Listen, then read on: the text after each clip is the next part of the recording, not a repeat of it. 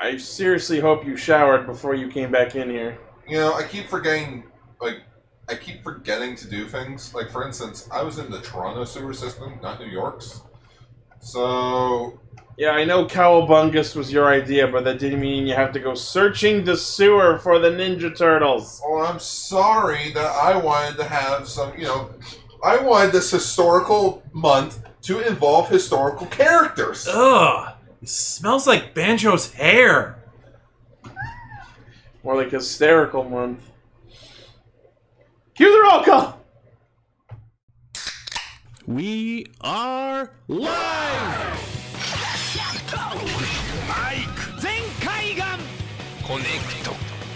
Loading. Tempered Zeal! Bluecaster, Superichi! Loud and Impulsive, Pinkcaster, Lane! Illuminating the Tokuverse. Yellowcaster, Follow Guard. One little spark of courage. Dreamcaster, Global South Perka. The trickster of infinite topics. Savagecaster, Ibarra Fox. Broadcasting hundreds of opinions across the world! Radio Sentai Cast Ranger.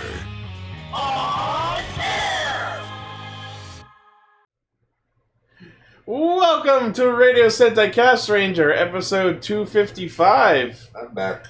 Pokemon? Okay, Google, what is Pokemon number 255? On the website bulbapedia.bulbagarden.net, they say, by browser number, 255 may refer to R255 Blaziken in the Almia browser. To find out more, look for the link in your Google Home or Google Assistant app. Blaziken's Pokemon number 255. How the hell did No, you do that, it's Lane? Torchic. Yeah, we have a Google Home Mini.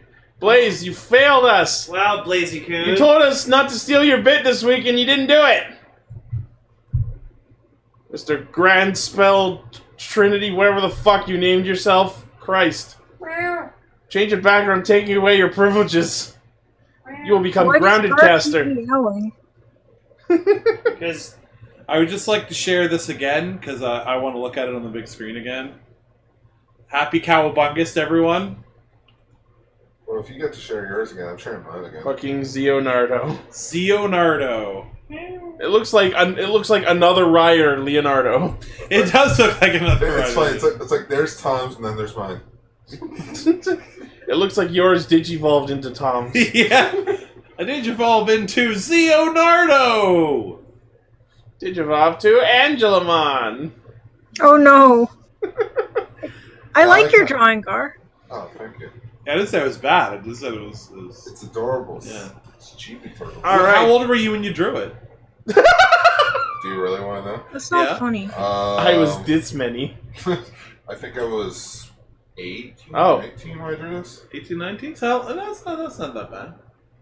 So, But again, so this was 3 just- years in the future. Yeah, Interesting. this was just me drawing in the hotel room waiting for my sister to... No, I'm not saying it looks like a child's drawing. I'm just saying, like, is this a recent thing you drew, or is this, like, a favorite photo of yours? This is a favorite photo. Gaze, wasn't Angelo? Well, wasn't Angela? Well, I was gonna do, do you want to know my idea for the next one? Uh-huh. Is it Shredder? For next Another week, Shredder. No, for next week I was going to do Raph Soldier. Yes. Raph Soldier. Oh, God. Ultra Dawn. Stupitello. Anyway, Wazalangelo is a thing that's gonna happen. I would have gone with Mike Gates Langelo. Anyways, Yeah, it's a bit pushing it. so welcome to the second week of Cowabungus, our TMNT themed month. Yay! Yeah. I don't know why I decided we'd do this. Alright, it's for the 35th anniversary of Turtles. Go, what'd you think of the first Turtles movie? Really good movie. I didn't realize how short it was. I noticed that I could have sworn some scenes were changed around from last time I saw it. And it was That's interesting. more story-driven than I remember it being. And I really enjoy it. Cool. Well, so this week, for our second week of the theme month, we are talking about TMNT 2, Secret of the Ooze. It's the Secret of the Ooze. Why didn't you get the fucked? But that's what it is. No. See? TMNT 2, The Secret of the Ooze. Thank you! Also, before we talk about that, we're talking about Kamen Rider Zeo episode 46. No, we're not. I mean, I don't want to, but... I want to. I'm not. I was a lovely episode. And... We'll cover your ears for several moments. And Ryu Soldier episode 20. Well, in that case, I have to go. Fine, walk out while we cue the bumper. Well, if you watch the first one as Teenage Mutant Ninja Turtles 3, it only goes up from there. Alright, and... Rider time. And he's gone. It's true. So the episode starts with Woz.fr showing up, the French version. And Aqua's still fighting Eternal, because why not? Episode done. That's it's like not a Dragon Ball Z fight. They Was fought. it? No. They fought for It's 30 more seconds, then talked about fighting for 27 minutes. Yeah. So the actual Woz shows up already in Ginga Taio and just like solar flares everyone away. Yeah. Speaking of Dragon Ball. And I love that like Woz and Another Decade are now sharing what I'm referring to as the recap room. Yeah, pretty much. For some reason. So they retreat back to Kuji Goji Hall, and Woz makes this one comment like, oh man, they're trapped in the Another Worlds. Decade or Dien could go into them, but we can't rely on them. And I'm just like, wow, fuck you too. Not even gonna try? But like, meanwhile, like Decades is sitting there like, seriously? I'm right here. I don't know why he wasn't. Where did he go? He's at home washing his tights. Nice Batman. He's at home watching his tights? Yeah, it's from Batman 1989. Where's He's at home! Batman? Washing his tights. Yeah. Wow. He stole my balloons! Why did anyone tell me I had one of those things? And Aqua like has a different pair of underwear. Like he makes this comment like, oh, if only I'd summoned more courage, and my immediate response is, if only he'd had more underwear to gawk at. Yeah. Well, Eiji gave him those underpants. Yeah, I know. Nothing wrong with a man giving another man underpants. Oh, I saw someone on the Facebook group that we all follow earlier today make an interesting observation. So, when Aqua first appeared in the Megamax movie, they said that he was from the year 2050. And then when they showed the timeline that Soup originally came from, it was the year 2058, which would have been 8 years later. And it's been 8 years since O's aired. So it's interesting. It's interesting to note that the Aqua we're looking at is someone who has gone 8 years since meeting Eiji, just like we have. I miss him. Right? We all miss him. So let's talk about the fucking most bullshit thing in the episode. So apparently... Where do I start? So apparently, according to White Woz, apparently the eternal memory is so fucking powerful, it has the ability to shatter these Another Worlds. And it's like, how do you know that? What proof do you have that that actually works? So let me get this straight, Lane. The man who has a book that has all of the pertinent exposition for everything that happens between now and 2058 has information that other people don't have. Wait, let me clarify that. The original Woz has the book that has all the information. White Woz has a cheaty bullshit tablet that he can write in and make anything happen. So he doesn't have information. We had a lot of talking about that before. Oh, I guess he wrote that to happen. Yeah. Probably. Turtles kick breaks. Level 1 Krug, boom, boom, boom, boom, boom. That's how Waga Mafia works. Yep. Oh yeah, we get the fucking awesome Woz on Woz fight. It's a Woz off. But then it turns out that it was fake. Woz on, anyway. Woz off. So the whole thing, I was just thinking, like, that's kind of an unfair fight because it's Final Form was versus Base Form was. No, I loved it. It's like, I saw that and I'm like, oh, White Waz is gonna get his shit kicked in. I was gonna say, like, even if they were fighting for real, Waz Ginga still would have won. I absolutely loved the, like, versus Henshin they did, where they both transformed at the same time. Boom! The fucking lettering just hitting each other. Well, Right? Kaguya, the Waz that came out of the another universe is one that has lost potential. So theoretically, he would come out of that another dimension with all of his gear, clothing, and 6 sweet sunglasses. Yeah. So that's potentially a different Waz tablet, as it is technically a different White Waz. I mean, he Well, does... because Dian stole his! Yeah, so that was a different one. Like, like if... Oh, I didn't think of that. Yeah. So he comes from a world of possibility where Dian did not steal it. Yeah. Well, if he came from a world, like in another world where DN doesn't exist, that's the one I'm in. I'm in that world, like, I don't think there was a second Kamen Rider for Decade. Oh yeah, Kivala. I don't think there wasn't a second Kamen Rider in Decade, and that's my happy place. And you just loop that forever? That's your Another World? Yeah, that's my Another World. There's an interesting topic. What would your Another World be? Everyone in the chat and in the comments, post what your looping eternal heaven would be. Well, technically, my Another World would probably be something different, but we're not allowed to talk about Foot Clan. Not yet. Yeah. Foot Chan. Foot Chan. That's a different thing. Don't Google that. I really did. I loved when fucking both their Beyond drivers just spouted out their fucking Hisats. It's like, Beyond this time! Finally Beyond this time! Finally Beyond this time! And we got to see Waz Ginga finally do his fucking space kick again. Oh yeah. That was great. Still, nothing beats when he just threw his cape and then space happened. He Know my power. Space in a cape. Yeah, exactly. It's Meta Knight. Brawl Meta Knight. Yeah, the banned one.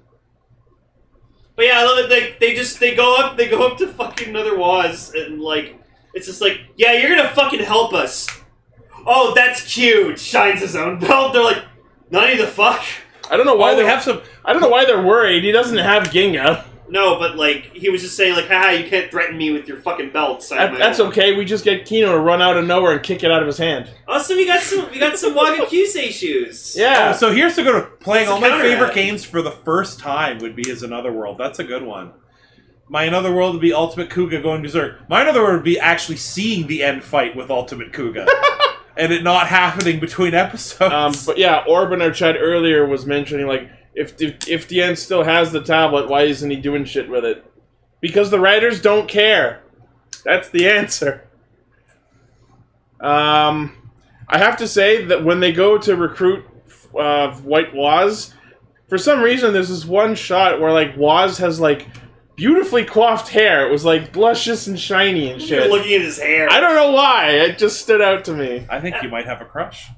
Also, Gates! I don't know what you're talking about! Also, just another Waz's fucking, like, just his, like, hand gestures. Long time no see, Tsukiyomi-kun. Sassy fucking Waz. Yeah. I love that, so Swartz shows up as another decade again and creates more Another Worlds. And the one dude that he traps in the world this time was Takuya, the dude who became the second Another Den-O.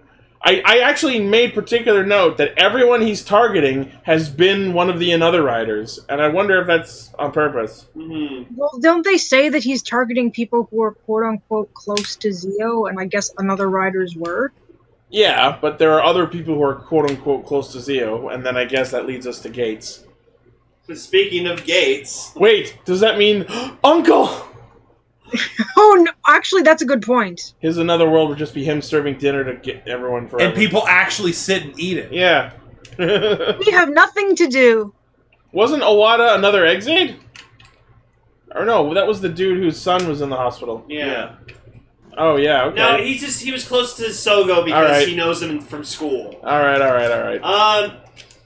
But yeah, fucking... Kamen Rider Yuki! Sick! Fucking Gates is Another World, apparently. Okay. So, you know how fandoms tend to do that thing where if any two male characters have the slightest friendly interaction, they immediately start shipping them? Yes, and it's really, really annoying, unfair, and also. Except in this instance, it's completely justified because Gates' supposed inner fantasy world was him talking to Soga about how he wants to live with him and create a future with him. Just fucking smash cut to 30 years later, you two sitting inside a cottage for fuck's sake. That doesn't necessarily mean that they have any kind of romantic attraction to each other, though. I would also like to announce that very much means that they have attraction toward each other. Ha! Gates! No, different kinds of relationships. I see it as they are eternally loving, and my fan fictions are coming true. I can't believe this is where we're going with the character I already didn't like. It's not! I secretly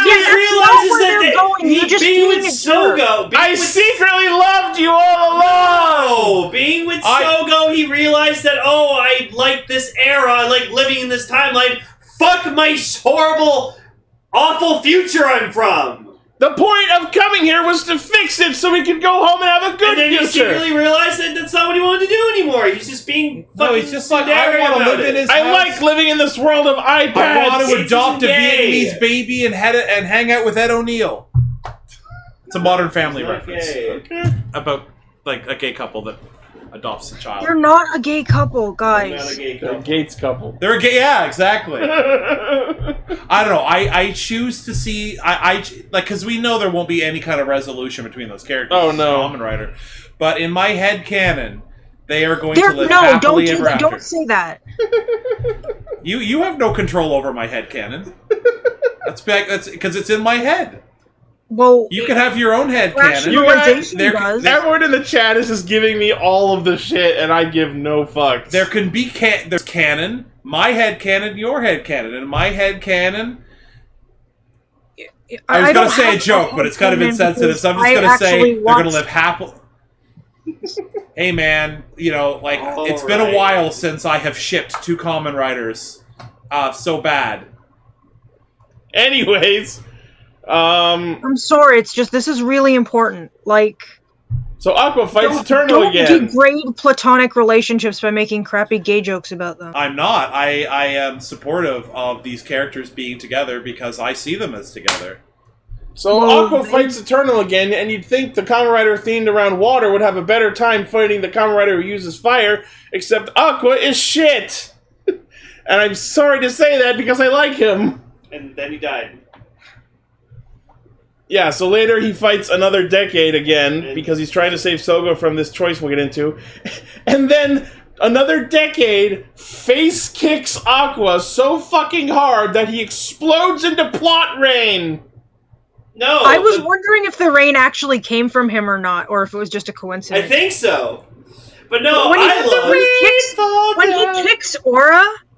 I actually wanted to Google, can you die from being kicked in the face? Yeah, no, she got kicked in the head so fucking hard that she died.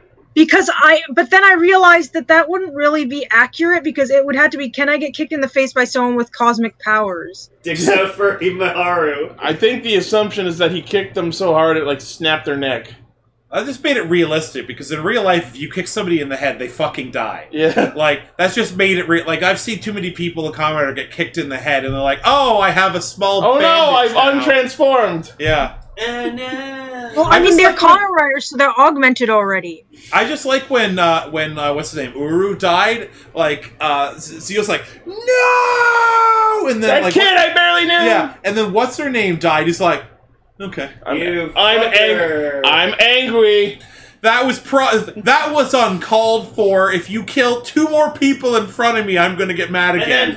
And the best is when fucking Schwartz just kind of trying to aggravate Sogo. He's like, you now is your final chance to be able to destroy me, and Sogo's like, I've been waiting a long time to do this. Better not. Well, before we get to that, there's a few other things to discuss here.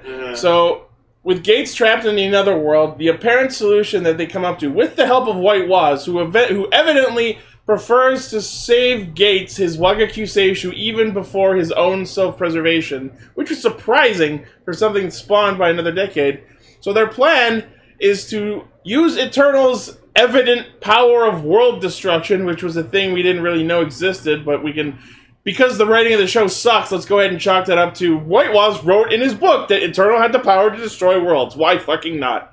So the plan they come up with was for Zeo using double armor to resist Eternal's Rider Kick, which was actually a nice touch, I gotta say, to connect the two of them with the Trinity Ride Watch. And I swear to motherfuck, the second he pulled out the Trinity Ride Watch, I had to pause and consider this.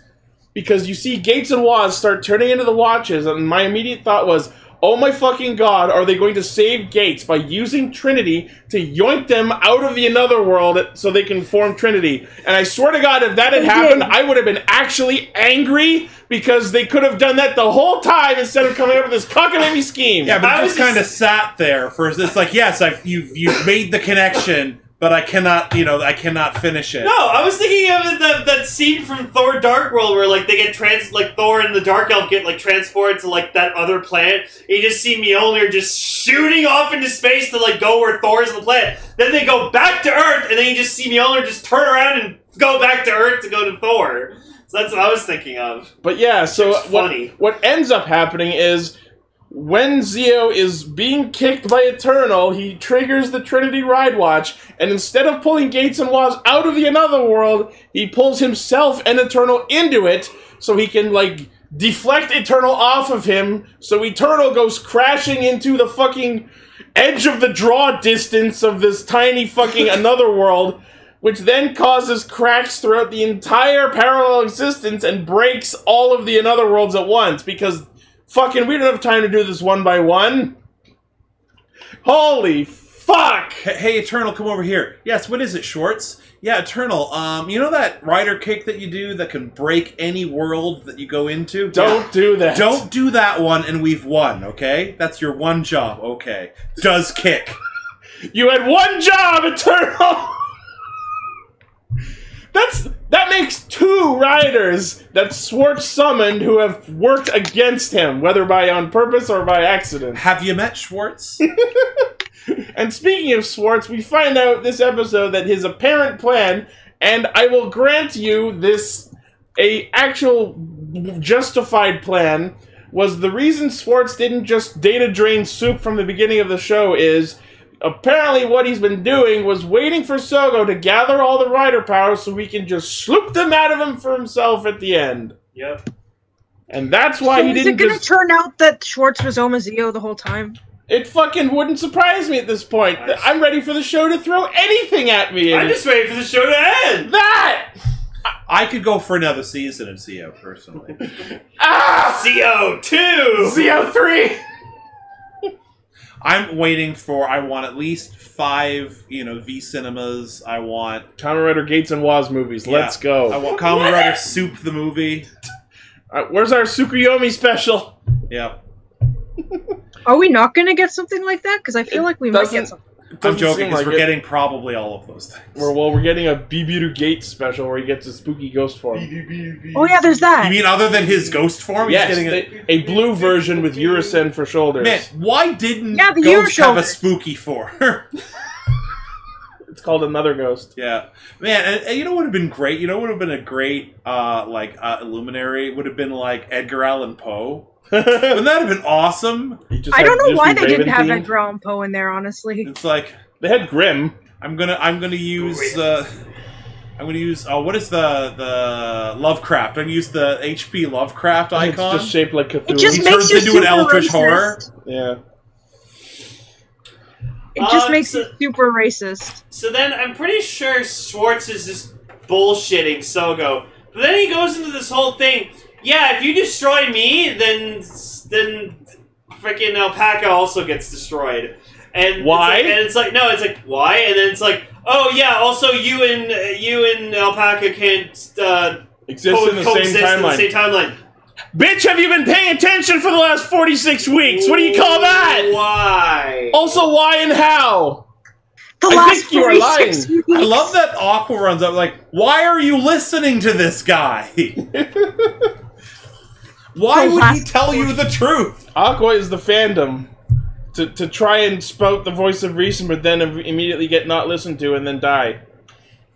Did they kill the fandom?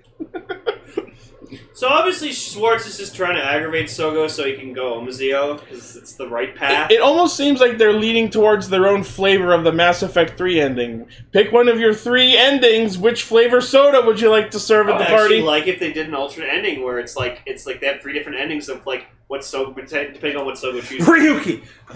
Exactly. It's like Clue, but with Zio. It could have ended like this, but it could have also ended like this. In the movie Clue, which ending did you prefer? Movie ending The A, one where B, Zio or C? shows up, I mean, definitely. Fies and Blade both did movies that ended with alternate series endings.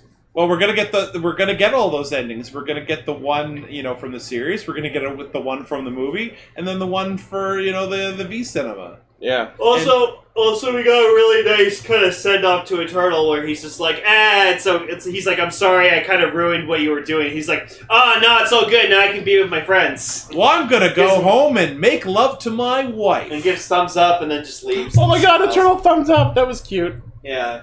But here's the thing. If he wanted to just die and go back to his friends, why didn't he just maximum drive? Like we was just like, this is a real party night here. Well, because he's a showman. He was like, well, I gotta do something. I gotta make a big thing of this. That Sorry. fucking cape, man. The cape's so cool on him. They didn't hire me to do the theme song. I gotta make the bill somehow. Until he threw the cape off and then just went all 26 memories. Which when he threw the cape off, I'm like, there we go. Also, just when hearing Fumihiko's voice again is great. Right? Okay, yeah. When he switched to the double version, they started playing the double fight music. I was like it deployed my my Zio sword. I was like, yeah! The Savage You Blade. deployed your Zio sword? The Zio sword flips out and from a gun into a sword. The Savage Blade. Yeah.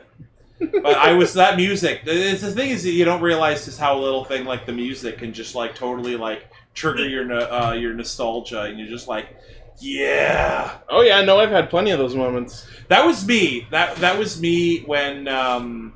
That's when any show uses the theme song for the final battle. Yeah. You know what was me? The best one that I had was when they were doing the Agato arc. And the sword. Oh, nice. When they're doing the Agato arc, and then Believe Soup Yourself? is in trouble. No, Soup is in trouble. You just hear, choo, choo, oh yeah, choo.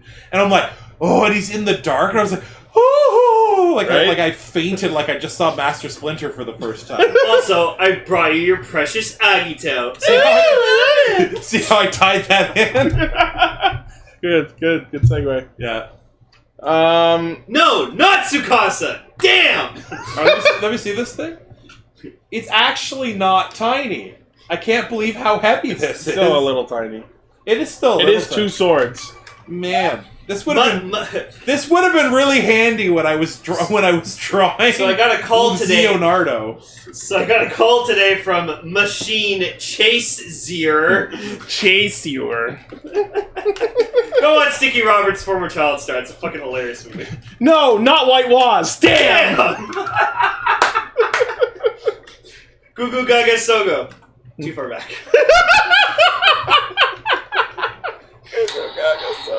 Holy shit, a rider! Holy crap, a rider! Goo Goo Gaga rider.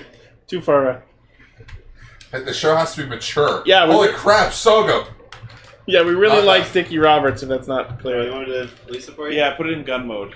Gun mode? So yeah, Aqua tries to call Swartz's plan to bullshit. Swarps.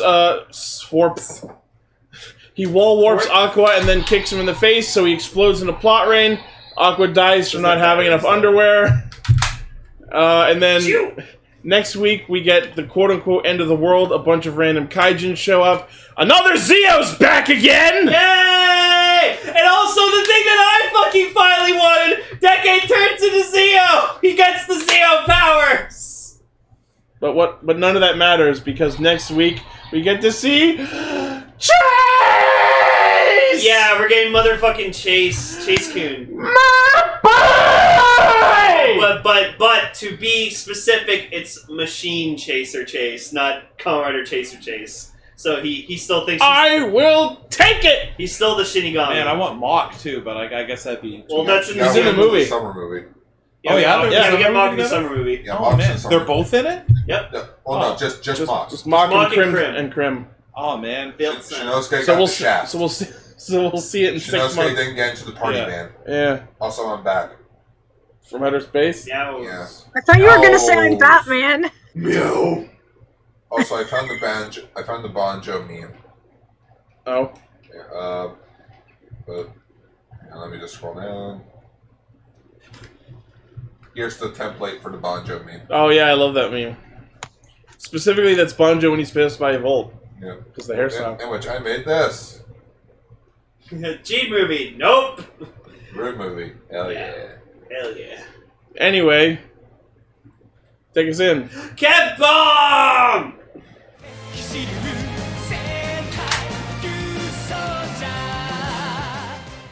So this episode was alright. Well, before we It get had into this drawing week, in it. Mr. Savage Caster, now that you've caught up on the second half of what's aired so far of Ryu Soldier, please give us your thoughts. I love Ryu Soldier. I really do love it. I love the Zords. I think they look amazing. The characters are great. Some of them aren't as fleshed out as others, which is kind of funny. It's the red that has the smallest amount of development, which is rare. Yeah. I love Bomba, or La Bamba as I call him. Yeah. And his brother, What? Or Link. Link. I love the thirsty His brother Link. Link. Yeah, pretty much. I love Stabba in Link. Thirsty Gold. My friend was watching last week's episode and was just like, wouldn't it be funny if he used like a lawn sprinkler to communicate with the thing? And then it goes into the fight, and I'm just like, I'm sitting there going, because I remember that from last week. Yeah. And then he talks to Love Filter, and she was like, no way. I like it a lot. I love Tiramigo. Tiramigo is so much fun. I don't know. It's just a fun. It is just a fun show. I love Crayon because that's what you I call love them, right? Crayon Yeah. too. I love Crayon. What? That was the best fucking thing Yeah. in this episode was just Bomba staring over this fucking kid, looking down, just like, can I see that? I You would know I like. can stab you, right? I would like to see your pretty picture. Like, I literally thought he was going to threaten him with stabbing. Sorry, Austin. give me a sketchbook. Witnesses. But I mean, Nothing I don't know. personnel, kid. Yeah, I enjoy the show. I'm kind of concerned that Crayon is far too obsessed with Tank Joe. Oh yeah. Like that's It's weird. Weren't Like, they like best friends and then he got murdered? Like that's. Crayon is I'm like obsessed, but- super interesting. yeah. Crayon's gonna be the final villain. I'm wondering if he is either going to be the big bad or he's going to turn good at some point. I can see him being the big bad. I'm thinking it's going to turn good because, like, literally my only complaint with this show is that, like, you know that meme where it's like, you know, hey, you know, you can recopy my homework but try to change it a Yeah. little.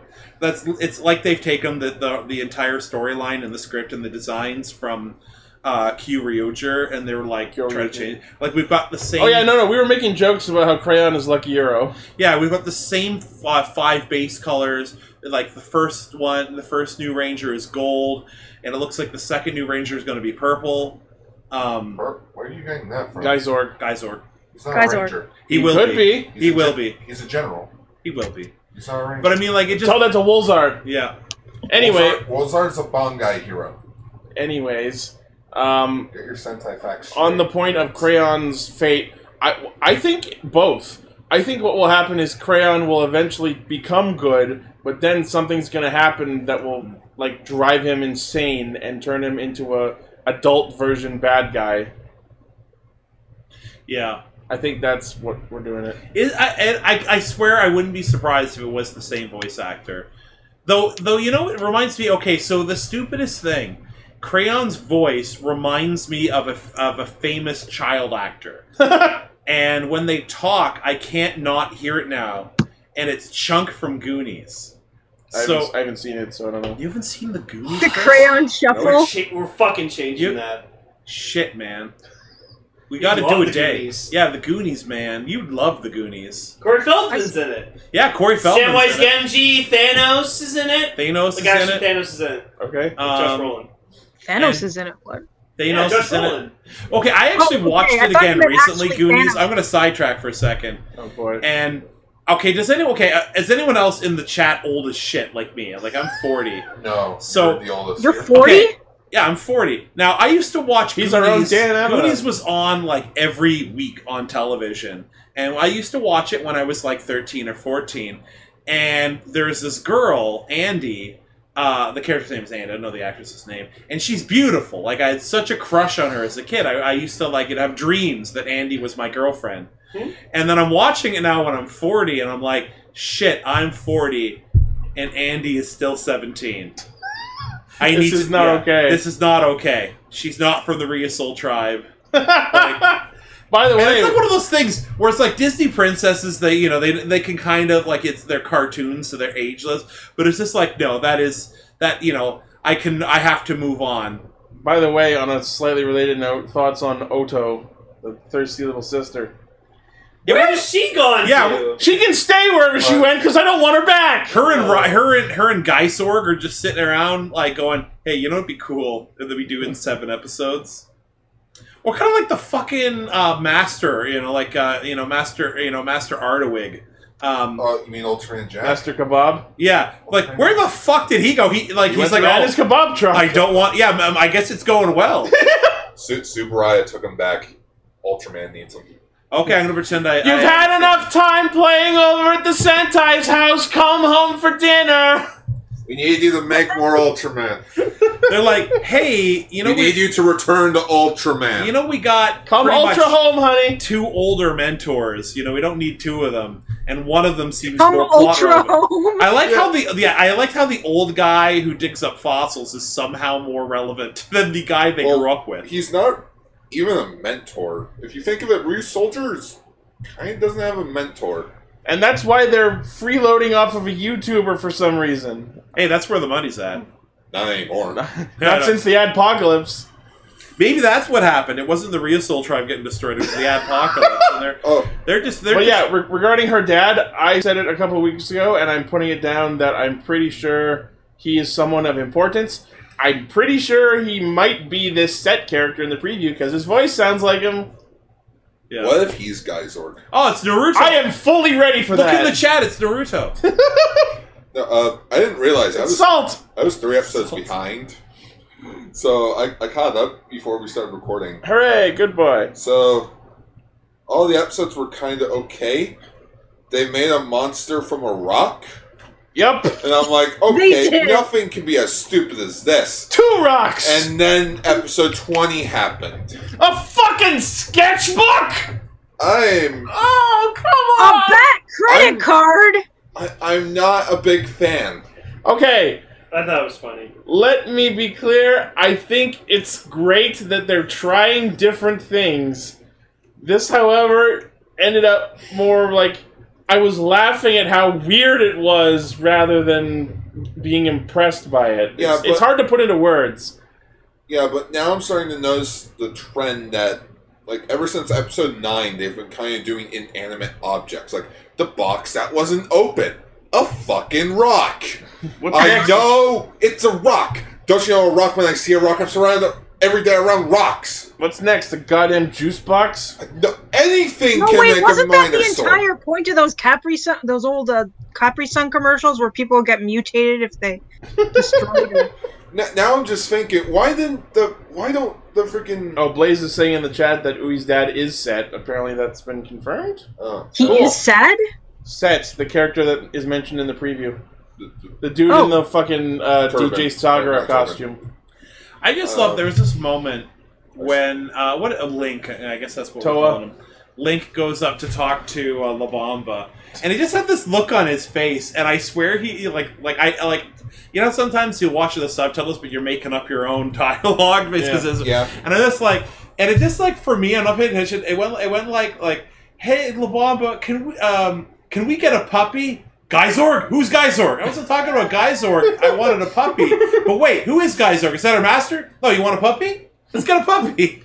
Yeah, we can pretty much confirm that Geysorg is Master Olive. Yeah. That's what I'm calling him until we get a name, because he's Master of Green and Black. Okay. Master Olives Olive. are red and green. Oh, okay, I get it. Dark green. Yeah, I get it. No, Master Mean. Yeah. Master Viridian. Oh, this episode confirms something. That the Psycho battle was all for nothing. Because when Toa saw freaking Geysorg, he's like, who are you? Who are you? You fought him before! Oh, good. So Psycho battle was non-canon. Don't you remember? Or their memories were erased after the event. Yeah, you're not... maybe that. That sounds like something one of these weird fucking specials would do. For all that we know, Psycho Battle was just a huge fever dream.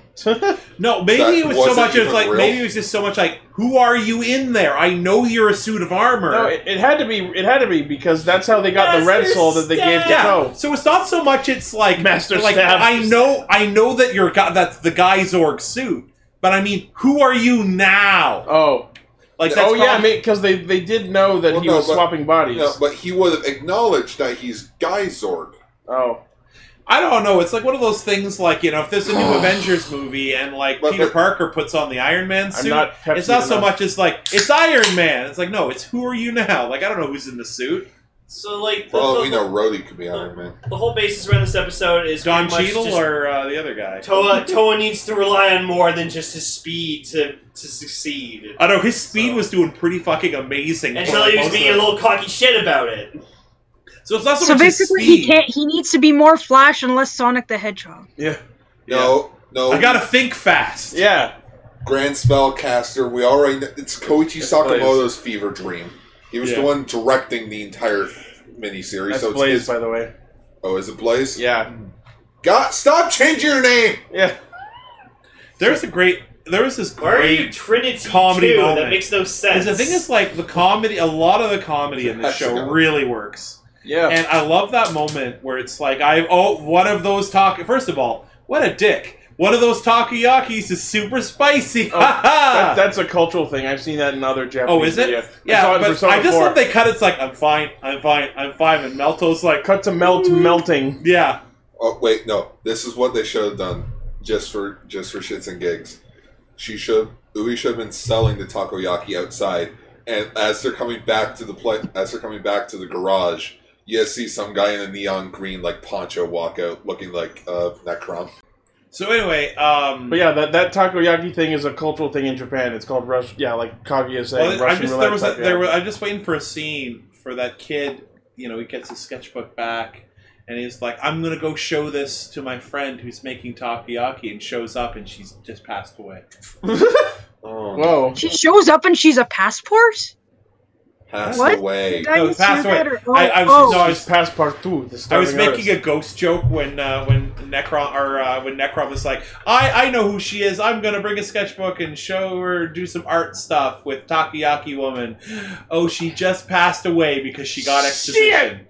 I It's one of those remember things when that. somebody gets a backstory, they're about to die. Yeah.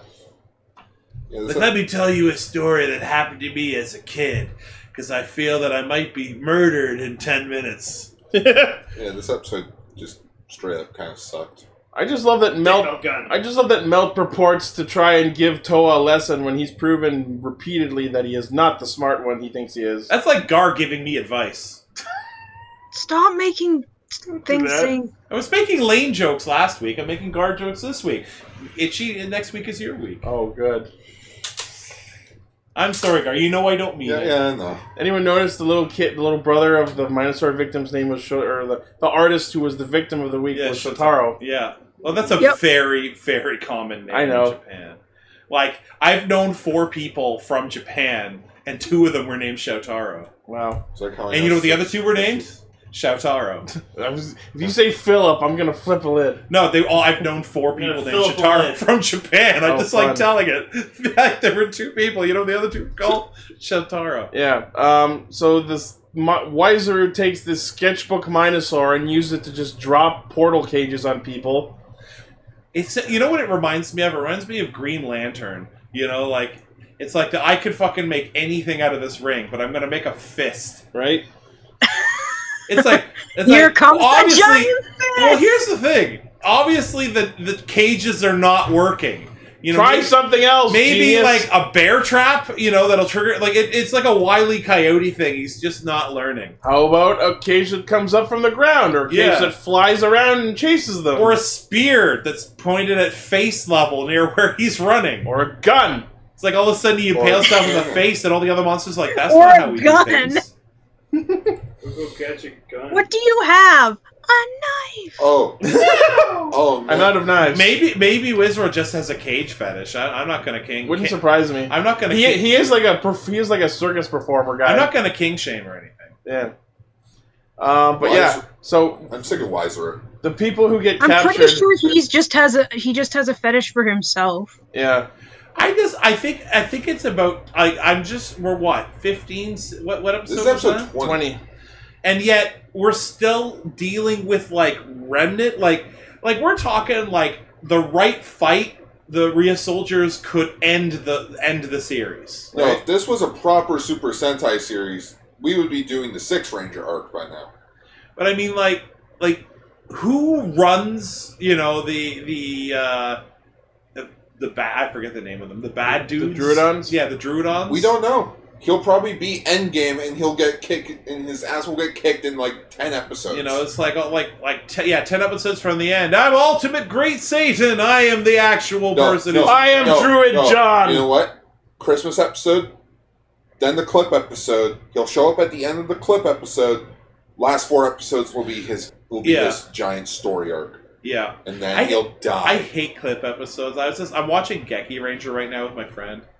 And, there's this episode that came on right after, people who watch Geki Rangers, right after they got the rhinoceros. And it's just you're watching this episode and it's absolute filler. These phantom thieves. But characters keep sort of remember that time that we got the stag spirit? And I'm just the show a clip. I'm is this a clip show? But it was right on the verge of, is this a clip show or not? Okay. Any more clips, it would have been a clip episode. Wow. But so the people who get captured by these cages get sent to what I can only refer to as Crayon's garage. And I love that he's just got all of their equipment just tossed in a fucking pile in the back. And then there's this one shot where you see that he's giant and they're tiny. And for some reason, there's just a random ass lady shriek in the background. And I'm like, what the fuck's that about? I guess someone screamed. I just they could just reach out. It was and Melt crush screaming. them. I'm gonna defeat the Ryu soldiers, even though they're the size of action figures, and I could probably smother them. Right. I'm just gonna leave them there and wait for their inevitable escape. Why not call the alien rabies? They need some humans for slaves. Alien rabies? Why don't I just use my fucking Minosaur liquid on all of them while they can't escape and then watch them slowly die? Yeah. Why doesn't he just do that to himself? Maybe he will.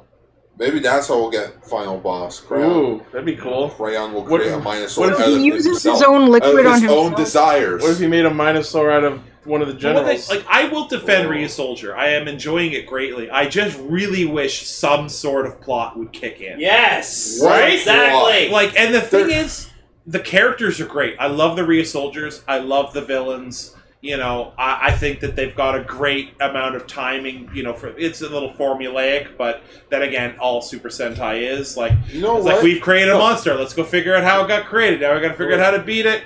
Beat it. Now we got to beat it larger. That's what they got to do. Except half the time they don't beat it before it grows. It just grows. That's what they need to do with the next Super Sentai series. Not make it episodic. Do what they did with Build. Make every episode a part of a continuous story. The fandom would be like, this is too different, I don't like it! How dare you! The problem is, Sentai is aimed at a slightly younger audience than Rider is, and the expectation is that kids that young can't keep track of a story. Also, we're getting the Super Sentai getting canceled next year thing, and I bring up the fact, if we cancel the show, that means we get no money instead of some money. Yeah, that. It's the whole thing. It's they say, the toys aren't selling as well as we'd like. However, so make better toys! They're still making money in advertising. They're still making money in product placements. They're still making money in the stage shows. It's still one of the... and the thing is, now, what people who tell you this conspiracy theory about them canceling Super Sentai, and I went and looked this up, because I was worried when I first saw the thing, oh my god, I like Super Sentai. It's the whole thing that these people who start these things don't bring into effect, is the fact that television revenue is down across the board in Japan, North America. The problem is the shows are not making as much money on television, which is what sells the toys. They're making money streaming. That's why so many shows now, how many web-only things does Kamen Rider Zeo have? Yeah. That's where the money is being made. And And it's going down across the board. So when they are projecting, like, oh, well, we want our toys to make X amount of money in next quarter, and it doesn't hit it, it's not that nobody's buying the toys, it's that you can't list a lower projection. You can't show the slope of people, being engaged by television less and buying less toys across all of the television medium. You can't just say, well, realistically, we're going to make 70% less of what you used to make. You have to always project higher. It's the way capitalism works. And Japan is a capitalist culture. So they have to every season say, well, we're going to do better than last season. We have shareholders to on the Nikkei index to deal with. We have, people making money at the top. We have to say we're going to do better. Yeah. So when they say, oh, these toys aren't selling, they're not selling compared to what they used to sell. Now, yes, some seasons are going to sell better than others, but the fact that there is a decline in toy sales does not mean it's dying. It doesn't mean they're not selling toys. And it's also just a bigger factor that it's like, if you look at the Ryu Soldier toy line, you only have one big mech, and like all the other mechs are kind of just dinky, and they combine onto the other mech. Yeah, this kind of leads into what my issue is. Like I love the Ryu Souls themselves because I like knights. But They're a really neat idea. Other than that, the toy line is kind of not stellar. Like, the Changer is not great. The sword is ugly. And the Changer is sort of divided into the sword and the Changer. And then the Moza Changer is probably the coolest roleplay toy Ryu Soldier's put out so far, but it doesn't read the Ryu Souls. It just has 2 sounds. So, you want to sell more toys? Make better toys. Yeah. The gimmick thing. I would have to disagree. That's Mirror Needle. Mill Needle's the coolest sword they've put out so far. I mean, Tigerlance, but okay. I mean, that's all opinion. I'm just saying, based on my opinion, I think Mill Needle's the only cool sword they put out so far. Ooh, here's one bullshit thing I kind of didn't like about this episode. So, you know how they're all trapped in cages? How does Toa fix it? He draws a key in a notebook. It somehow but he draws only one key. And it turns into like 10. And it turns into like 7 keys. I'm like, how does that work? In technicality, he only needs 1. It would have been perfectly reasonable for him to just write, right next to the key emblem, just write X10. That's what I was thinking. I'm like, just put this times 10. Can someone explain to me what was happening with fucking Kanalo and that chick? Oh yeah, so he was getting... That was fucking weird. He was hitting on this weird caricature artist lady, Natsumi, and then he tries to save her from the cage and ends up getting caught himself, like the fucking idiot he knew he was. The fact that she's drawing him, and he just keeps saying, "Why are you staring at me like that?" I don't think I don't think he knows that she's drawing him. He's just too focused on. He's too fucking thirsty. I kept waiting for her to come back, like when, Link was like, "I have a plan." I thought he's gonna go get the artist woman to draw something, and she's gonna get a hold of it, and it's gonna be like a battle of artists. That would have been amazing. Yeah, and then you never see her again. Also, Canelo needs to stop being less thirsty. I am not as creeped out with the tiny girl hitting on grown men as I am with Canelo with any interaction he has. Oh no, I still think Oto is worse. No, I like Oto. Like at least that one is like okay. Well, you know. At least Canelo is legal. Also, she has terrible taste. She's only interested in milk. Also, this is the first episode. Clearly, La Bamba's the one. I would go on a date and send flowers to La Bamba, and he would stab them. You would stab the flowers. You would stab the flowers. I wouldn't bring ones that gave birth to a monster. I would bring regular ones. He won't kill it if it's not plot relevant. You don't know that. Oh, that I don't. But I'd like to try. Alba loves to stab. Because I watched the Rock episode. Canelo's like, "Don't do it." Okay. You watched the Rock episode? I'm not an idiot. So La Bamba, he's arm candy. Let's put it that way. The episode Can I call him Rock? arm candy? Because he's beautiful. Sure. And he has no personality. We've been referring to him as stabbing Bamba or jumping Bamba or. No, Jumping Bomba's dead. So rip Jumping Bamba again. Yeah. We got one time where he leaped over a fence. We're also missing Sleeping Bomba. Oh, I love Blaze in the chat is like, Canalo's so thirsty, he's bone dry. The guy from the Water Tribe is thirsty. Water Tribe. Oh, I've got a joke. I'm gonna say it's a good thing that he can use any water to talk to his sword. Yeah. Because if he could only talk to his sword by getting his dick wet, he'd never talk to it again. Oh no! Oh no! Is that why he's so obsessed with? Oh no! That's a hentai game.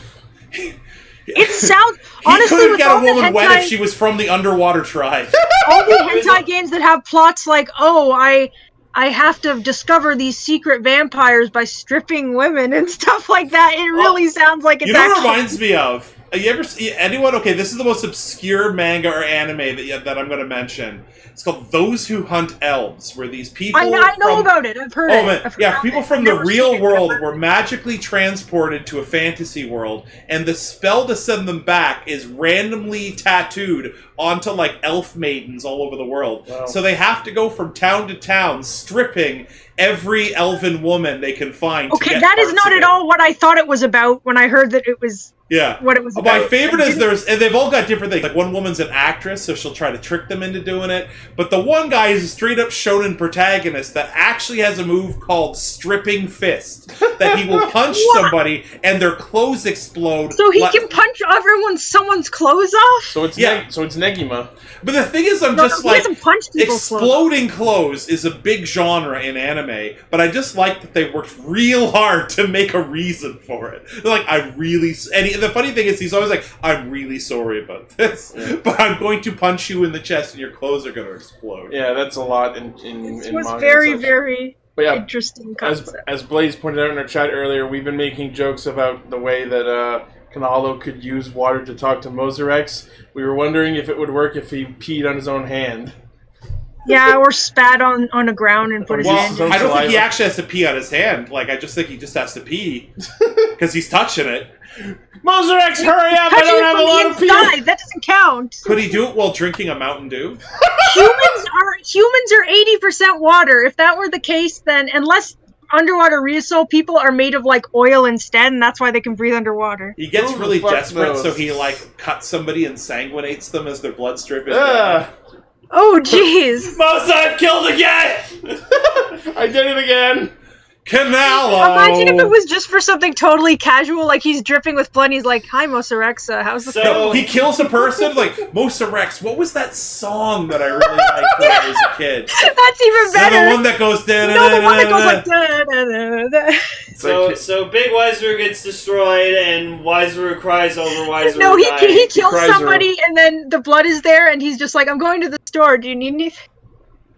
So Wiseru, Cryseru. He's like, what the shit? I'm kind of sick of Wiseru now. He was cool I for know. a bit, but now he's overstaying his welcome. Well, it's okay, Gar, because apparently next episode, Tank Joe comes back. And also, like, what? Okay, It's did, probably a one-off. did that other enemy, that one that made them Crayon make 5? Did he Gachileus? die? Yeah, Yeah, he's dead. Kirishiryu Neptune killed Gachileus. Okay, because I really like he had left next to no impression on me. Yeah. I think it was funny how awful he was. He was like he just showed up. I'm like, oh, he looks really cool. Maybe this is a big new villain. And like, well, first of all, he's like fucking really mean to Crayon, and I'm like, dude. Right? That's part of why I think Crayon is so interesting. He has such a tragic story throughout Well, the this. thing is, like Wizro is kind of mean to him in a certain way, but like like He's still having fun. yeah. And like Tank Joe, he cared about it, even though He was authoritative, but like kind. Yeah, well, but they were mean to Crayon, but but like Crayon knew they didn't mean it. Like when I mean Yeah. to Gar.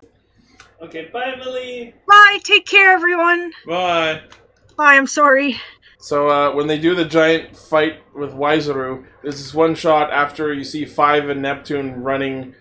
They cut to seeing what the Zords look like from inside a building, and I just want someone to add Takatora to that shot. Yeah.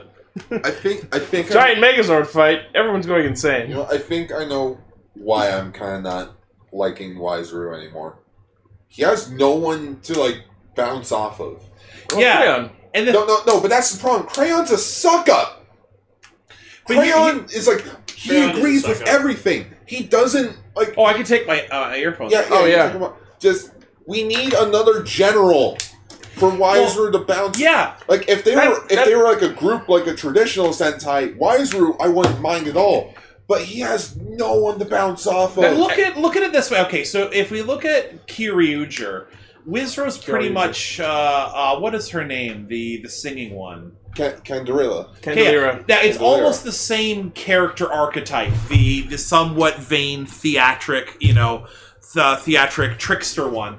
And the thing is, Candelira was great because she would be bouncing off of the other characters that would be like, I don't want to do it this way. But Wizro by himself with no check. And that's why I didn't like when, fucking like boring ship guy showed up. No. That Wizro took off. Because I'm like, them arguing over which way works would have been interesting. Exactly. And this is one of a list of things that this season is removing from the typical Sentai formula that is making me not like it as much as I would like to be. Like, I feel like that's going to be the major problem with Ryu Soldier that I have overall, and it's just going to be the villains.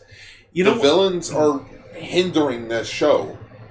And you can't have... They all have cool designs and interesting personalities, but they're not doing anything with them. You can't have a good show. You can't have good heroes without great villains. No, the problem with the villains is they're all great, but they should all be together so they can work off each other better. It'd be fucking hilarious. They're giving us the villains one at a time and killing them. Yeah, but they're doing it way too long with Wiseru. Yeah, he left. Then he came back. But now it's like, okay, you're overstaying your welcome, buddy. Where's the next guy? Like, if the gimmick is trading up villains every, 8 weeks, then I think it's about time he shuffled off. Yeah. I was expecting this to be the one where he shuffled off, because, we get a giant Wiseru fight, and usually by way of the Megazord is how most generals get murdered. No, but that wasn't him. That was a copy of him. I know, and that's why this episode feels cheap. Geysorg's around, and woo. Geysorg, I don't give a shit. Where the fuck have you been, and why aren't you around more? Do something, show. Give us something. Which, apparently in the preview for next week, something will actually be happening. Remember Geysorg? He's back, in backstory form. His backstory's in the movie that we won't get until January. I just love this one shot near the end where Toa's asking Bamba about Geysorg, and Bamba, skirts around the question. You want a puppy? We can get a puppy. And then Toa just gives him the fucking angry face. Maybe I will stab you. Oh. I'd like to see you try, bitch. Stabbing Toa. Stabbing Toa. I mean, I don't know. Can we start talking about the turtles? I also like that when we did the roll call, we got new visual effects. That was neat. This little tower with their banners on it. Yeah. That was cool. Yeah, it was a quicker version. I also like that Toa did exactly what I was yelling at the screen for him to do, which was rip the fucking book in half. Well, okay, so I'm gonna add to my estimation. They have a good. There's a lot of potential in this show, and they've got the heroes down. The heroes are good. We just need better villains for them to react off of. And you're absolutely there needs to be, hi, I'm the leader of the Druidons. I might not, even if he just, fucking showed up in a fucking portal. Hey. Like Dokoku? Yeah. Or not Dokoku. Yeah, I'm dude from Ninja. Yeah. I am the Druid Master. I'm coming later. You better take care of those Ryu soldiers. And they're like, oh my god, it's that. And then they get really scared, and even Wazul's holy shit, I gotta get my shit together. That would be awesome. Get the Ryu Soul tape. So far, the best villains I've seen in Sentai are from Hurricaneger, because each of them... There's 7 generals, but they all bounce off each other really well. And it's when one of them shows up again, or when they show up gradually throughout the show, they're stronger and have their own way of fighting. Yeah. Can somebody make a GIF, an image of a Ryu Soldier, but with Soulja Boy's head on it? God damn it. This would be Ryu Soulja Boy? No. Ryu Soldier Boy. Ryu Soldier Boy. I liked Five Nights Drop Strike. That was pretty badass. I want a Five Guys burger. So guys, Cowabunga. Cowabunga. Cowabunga! Tommy G, you suck. You were interrupting the bumper, now I have to play it again. I'm trying not to. One more time. And once more, just because there's 4. Cowabungus Week 2! Secret of the Ooze. So, yeah. quick story time. Story time. Yeah, story time. So after the release of the first Ninja Turtles movie, It was too violent. parents were a bit upset over it being heavily violent for what was considered a kids movie. It was the highest grossing independent movie for the longest time until, Matrix happened. And fucking Matrix. The Turtles were dethroned by the Matrix. Yeah. Hey, the Matrix is awesome. So, Ninja Turtles 2, The Secret of the Ooze. I thought Like as a standalone movie, it's great. But as a sequel, it's not that good. You know what is interesting that I noticed this time was that okay, so yeah, the first one they used their weapons. This one, like, they kind of make reference to the weapons in the beginning fight. Like Leonardo uses them as a tool. And Yeah, Donnie they has- mostly use their weapons as like props or tools. and they only use them at the beginning, or and the most thing is- they actually use as weapons is Donnie just like smacking dudes. But you with know his what bow the staff. genius of this is? I have seen this movie like 20 times over the years. And I actually said to Gar, who had the facts, do they actually fight with their weapons? And Gar goes, no, they don't actually. I'm like, I never noticed that they never did it. Yeah. Because they did it in such a creative way. Because the thing is, like, in some of the ones, they're holding their weapons and they're not doing anything. And you really notice it. This one, I'm just like... Well, here are the examples that I remember of the most their weapons got used. Leonardo, in the opening fight of the movie, tossed his swords up into the ceiling and then grabbed onto them to do like a swing kick. And it almost seems like he's taunting the critics. Oh my God, Ryu Soldier Boy! God damn it. Okay. So all these parents were like, "Oh, we don't want the swords," because the swords and the nunchucks were the big ones, and so it's almost like now you see them, now you don't, and he doesn't use his swords again for the rest of the movie. And Michelangelo's response to not using his nunchucks was to instead use linked sausages. Yeah. In which the only time they actually used the nunchucks was in a later scene when April's pretending that she knows Yeah, but that's different. I do some chucking. I'm a chucker. And she's almost making fun of nunchucks. Yeah. Like, she's making fun chucks. Yeah. Exactly, but it's like, I don't know, it's one of those things where you could see they were under a lot of pressure to not use the weapons and to tone the violence down. But I'm even watching it now when I'm noticing how little action they're actually doing. I'm just like, you know what? It doesn't really ruin it. Like, they did the best it almost feels like a well executed compromise. And the weirdest thing about this movie is, again, it came out in 1991, 1 year after the first movie. So this entire movie was made in under a year.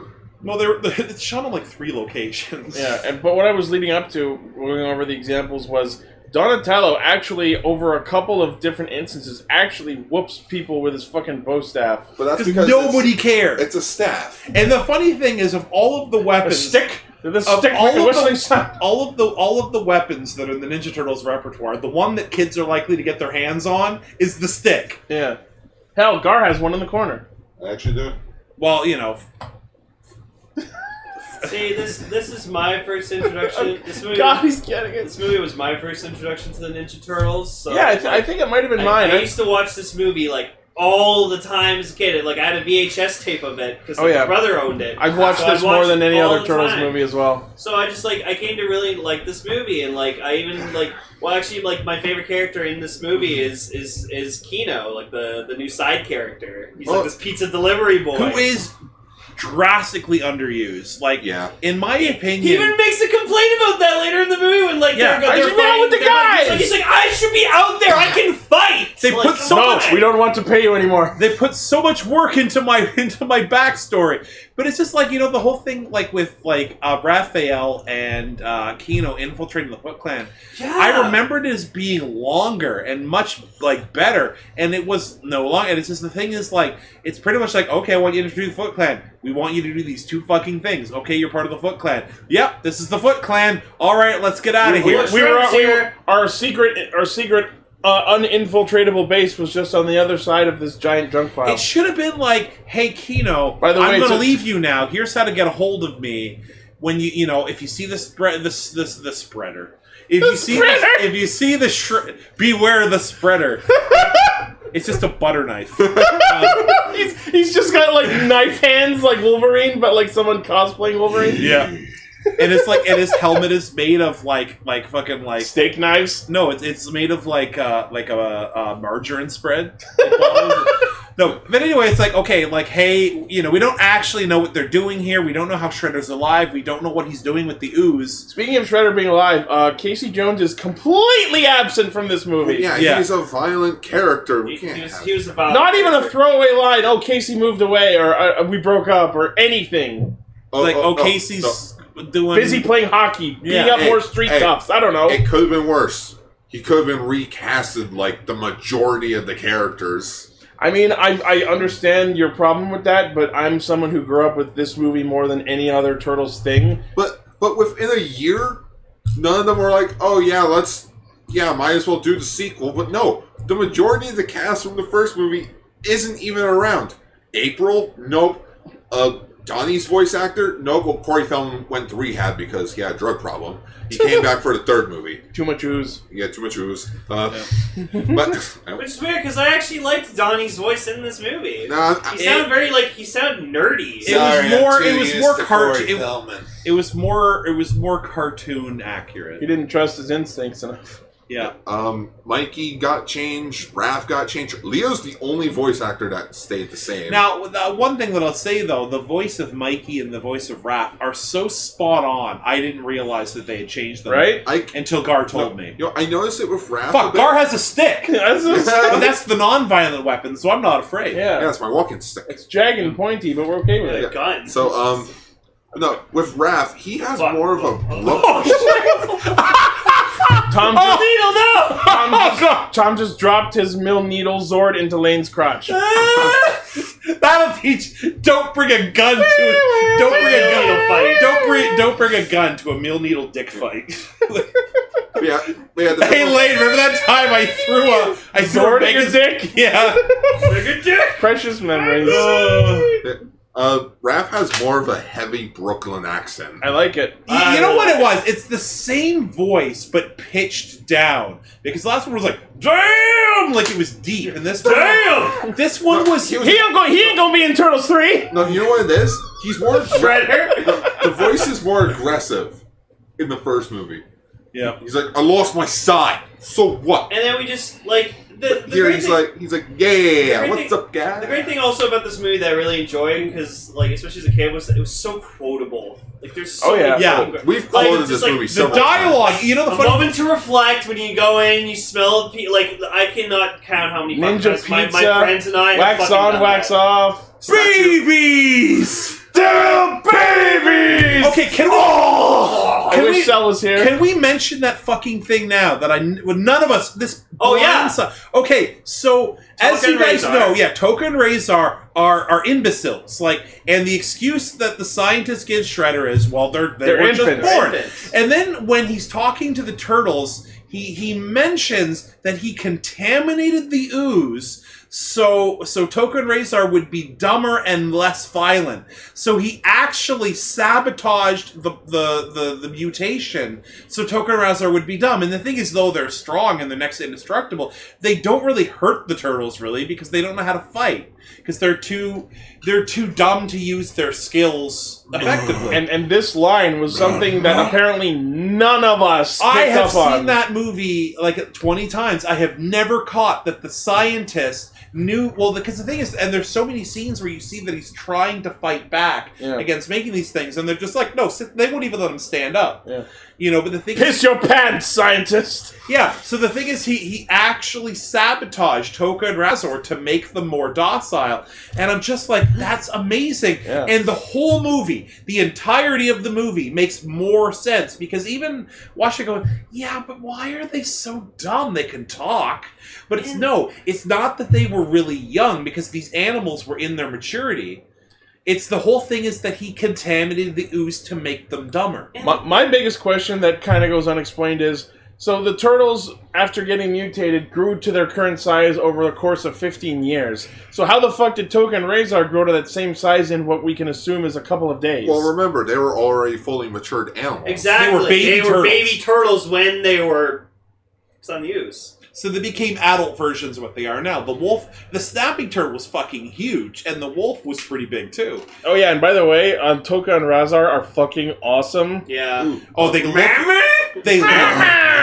And the thing is, like, and this is where it's going to take a dive in Turtles 3. The turtles still looked great, but Toka and Razar stole the show. They looked like no matter how close of a look you got. I love at them. the attention, like just like the details on like Razar's fucking like face, Oh, and like you so saw like cool. the drool oozing from his mouth and stuff. They give him a shield in one shot too. Yeah. They gave him like makeshift armor. And the thing is, you can tell when the creators are proud of something they made, they give them these money shots. Yeah. Like shots where it's just like full shot. Yeah, like, just like when Shredder shows off the turtles, Toka and Razar for the first time. When the wall comes down, that's a money shot. Like they're just both standing there. Like, and I remember as a kid going, "Whoa!" Yeah, I was like, "Oh man." A plot point I really fucking enjoyed in this movie though that I didn't realize either was that I didn't realize how much like the turtles were like excited to be like, "Oh man, like we're gonna find out like where we came, like how we actually came to be," and then like they find out the truth from the scientists, and like Donnie's like all like, "Man, like I thought like how we turned out how we are was gonna be like more awesome, more special." It was a complete accident. And like, it was just like we were an accident, and Splinter's just like, it doesn't matter how you guys were created; it's what you are now that really fucking matters. That's a shot Tom took while we were watching the movie. I thought, find out we were special.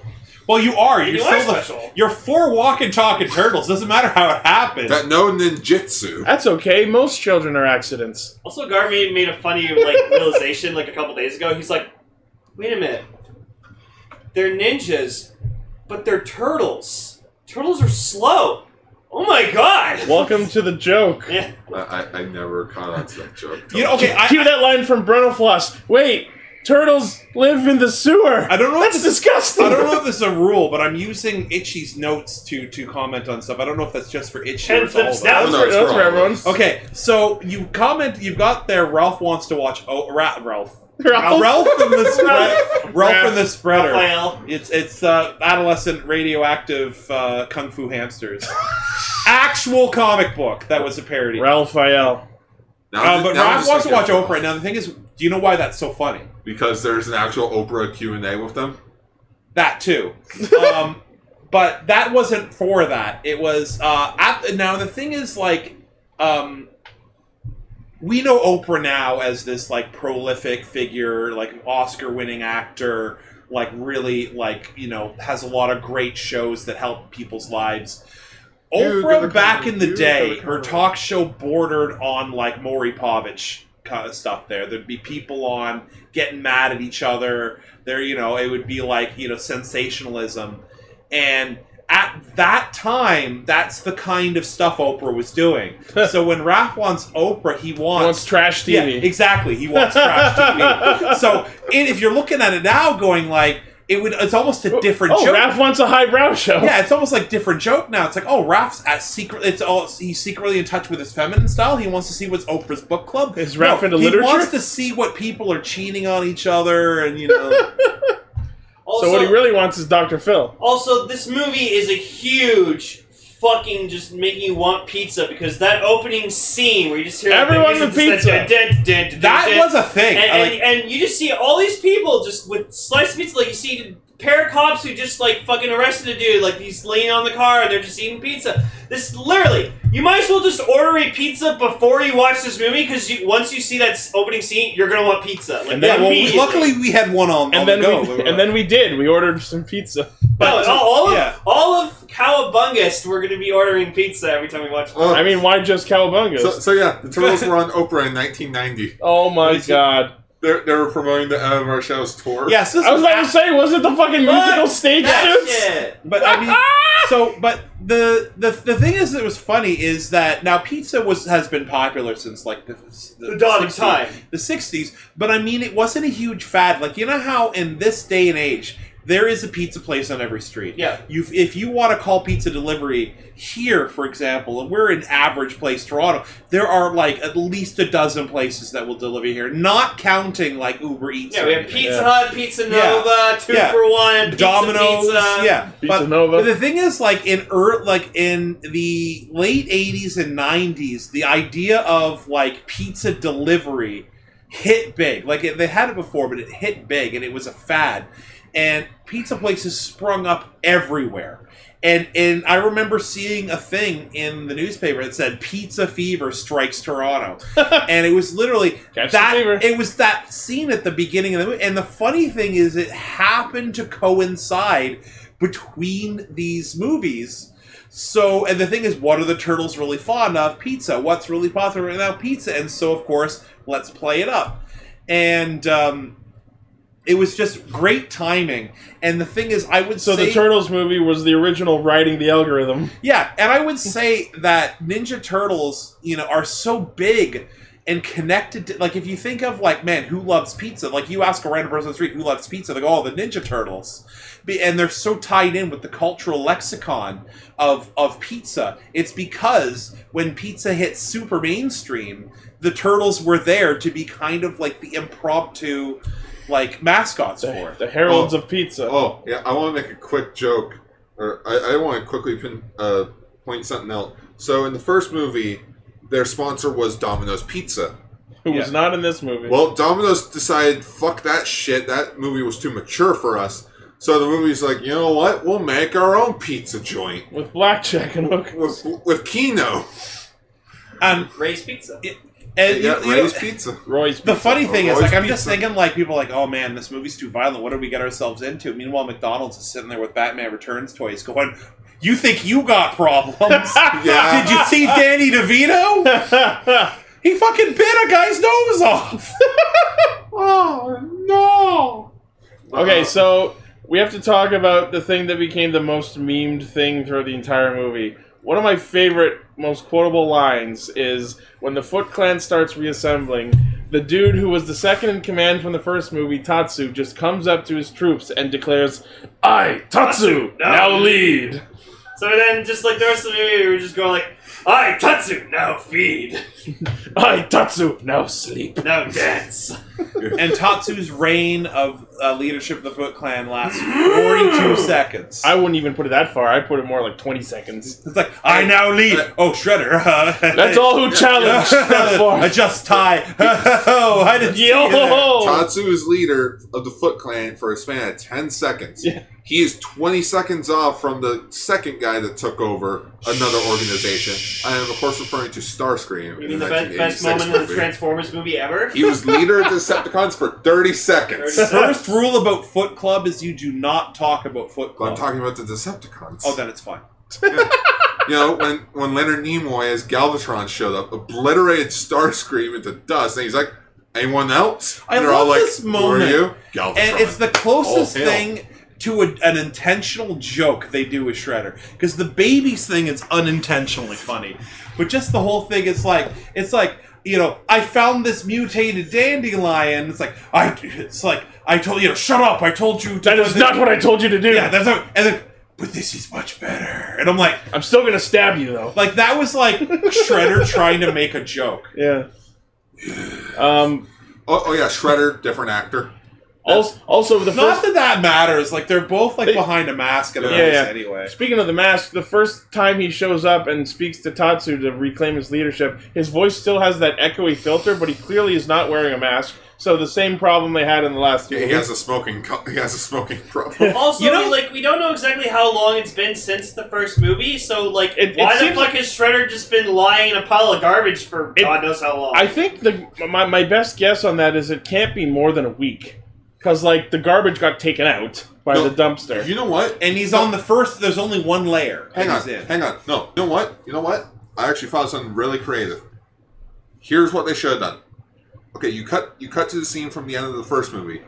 You see Splinter, like, toss Shredder off the building, and he goes into the dumpster. You start the movie off, like, that's how you start it, with footage that already exists. You cut to the garbage truck, hang to the dumpster, and you see all the Foot Clan, like, the rest of the Foot Clan showing up. And Tatsu does the whole thing. He's like, I now lead. Does anyone challenge me? Shredder shows up and he's like, I want revenge. And that's when you cue the movie theme, like, and that's when you see everyone eating pizza and such. I feel like playing the happy movie theme immediately after Shredder's reveal would be a giant it would be a tonal shift, yeah. It would get you into the feeling of, oh shit, here we go again. No, it would be too much of a tonal shift. I feel like it would have worked better. I have no problem with the way it's set It could be done. It could be done if you execute it right, because like, I'm sure there are other movies where it's happened. But it probably 2 stars for that Uber. The truck was just Shredder's Uber. Driver crushed on me too hard. Also, where did he get the new outfit? Did he went from like a pink suit to a purple suit. He fished it out of the garbage. I swear to God, whatever the cape he had, it was a shower curtain. He made a cape out of a fucking shower curtain. One thing that I thought as a kid is I thought that the whole... Okay, so obviously it's like he left the dump.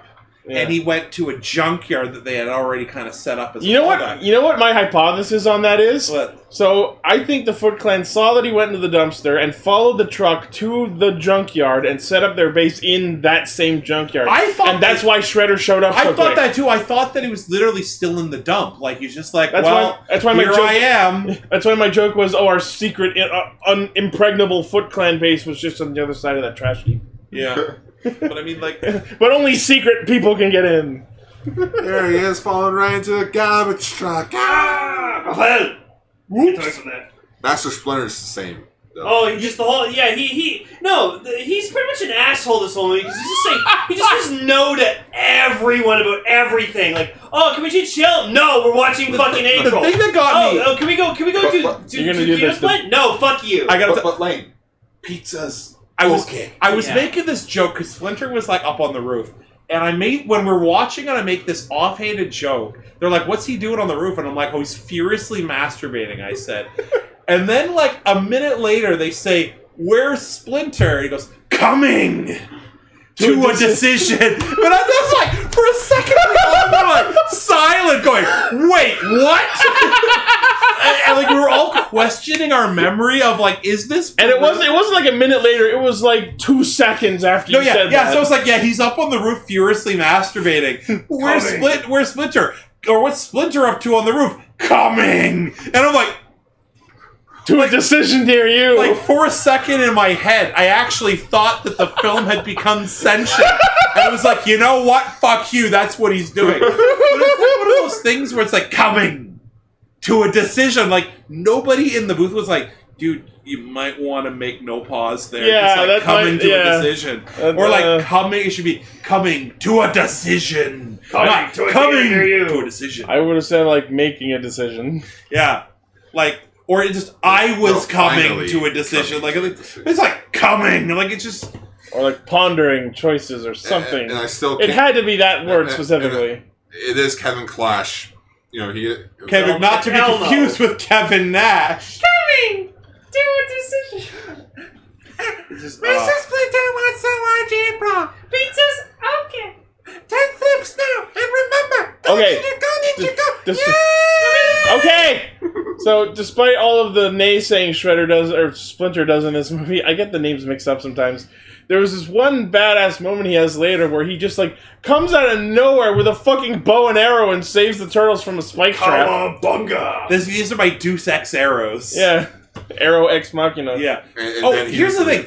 Did I miss it when we were watching it? That I thought that when they were doing the flip, Splinter looks over and they're cheating? Yeah, no. There was this one... Yeah, Michelangelo makes some comment and Splinter just gives him the look and Michelangelo knows he's got to do his flips. Now that happens. I just missed it, right? No, yeah. He starts doing the flips. And then as everyone leaves, he's just standing there making noises like he's doing the flips. And then they catch him and he's like, one.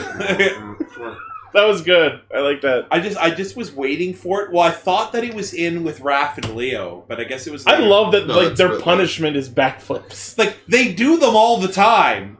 And it's like, Chris, your punishment for making that bad joke is to eat some chicken nuggets. Oh, Drink no! this entire case of Pepsi. One after the other. Lane, I want you to play with the decade belt for 10 minutes. Gar, I want you to tell people how great Ultraman is 10 times. Fucking nobody. He's done it 90 times. And me, I'm going to talk about the Foot Clan 10 times. Yeah, 91 times. But, like, my favorite thing about the fact that they're doing the flips is if you pay attention to them doing it, you can clearly see that Leo is, like, amazingly better at it than Raph. And this brings up a good thing that I wanted to get into. I'm going to grab a Pepsi if you don't mind it. Yeah, sure, grab me one. Yeah, and apparently we have to tell people when we're going to pee. Is that a rule now? What? No, I'm just joking because Emily felt so bad like she had to tell people. So, like, is that a thing? Not really. Okay. It's just Emily's just being very polite. Yeah. That's a thing Emily does. Yeah. Okay. But no, this brings up the fact that, or this brings up something I want to talk about, and that's, once again, the suits are done by the Jim Henson Company, which the movie actually begins with, like, a little, like, in memorial. in memory of Jim Henson, because he unfortunately passed away, I think, a month after the first movie debuted. Wow. But, yeah, the suits were, they could have just reused the suits from the first movie, but apparently not. The suits themselves this time around, they're more, I want to say they're more thin. Yeah, they look a little slimmer. Because they've been exercising, kicking foot ass. Yeah. Lane, Stop playing with your ride That was an watches. accident. That was a legit accident. There's this one moment where they sneak into the TGRI building to look for what happened to the ooze. You mean TCRI? Well, it's TGRI in the movie. Yeah. Thank you for bringing that up. I just wanted us to bring that up. But yeah, so Donnie like slides into a chair and over to the computer. I made the joke. Just how many times did you think they had to take that? They had to do that scene. Definitely more than one.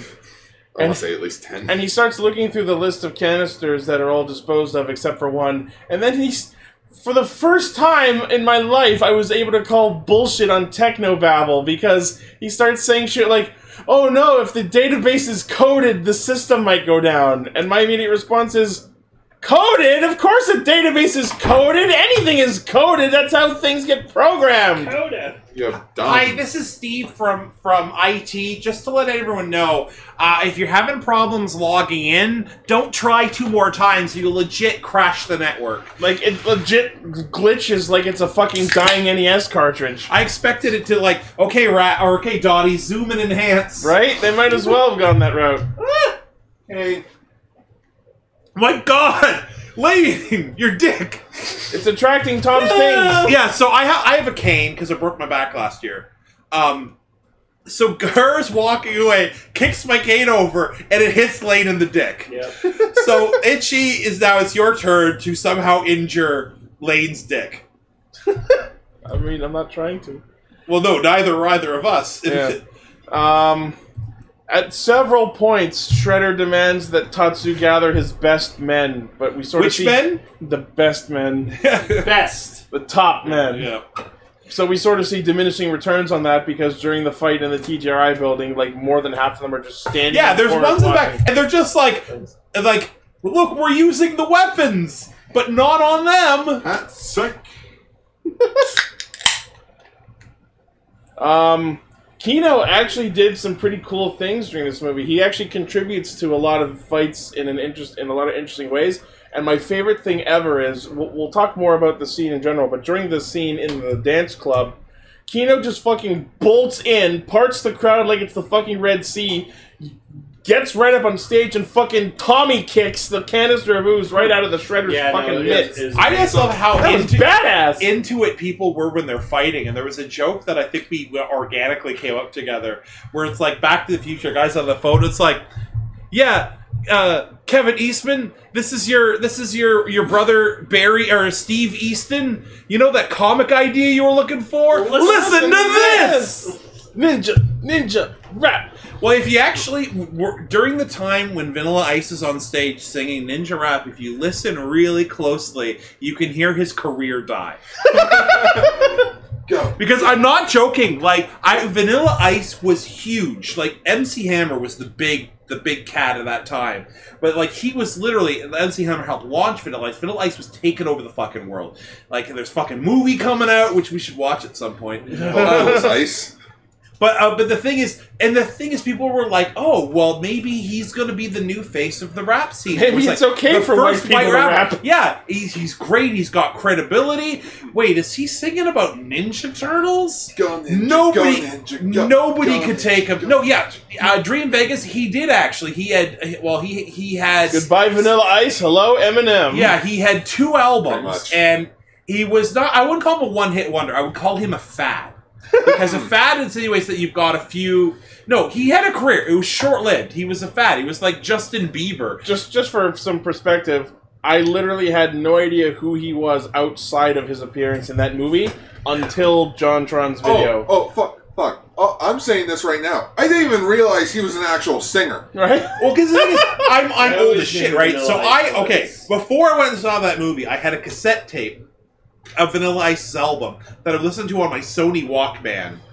And now, of course, like, what did this came out? What, 1990? What year? 1991. 1991. So I'm like 13. Okay? So I'm listening to this shit on my Walkman. I had no fucking clue he was in this movie. Because this is pre-internet.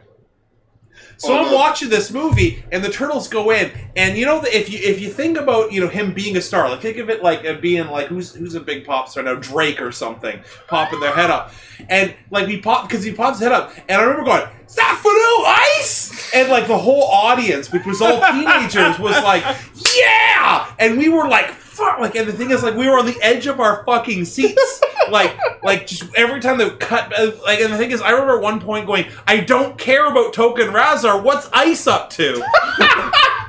Because for a solid year, and maybe a year and a half, Vanilla Ice was the shit. Like, he was like this badass guy. I had a pair of Hammer pants because of him.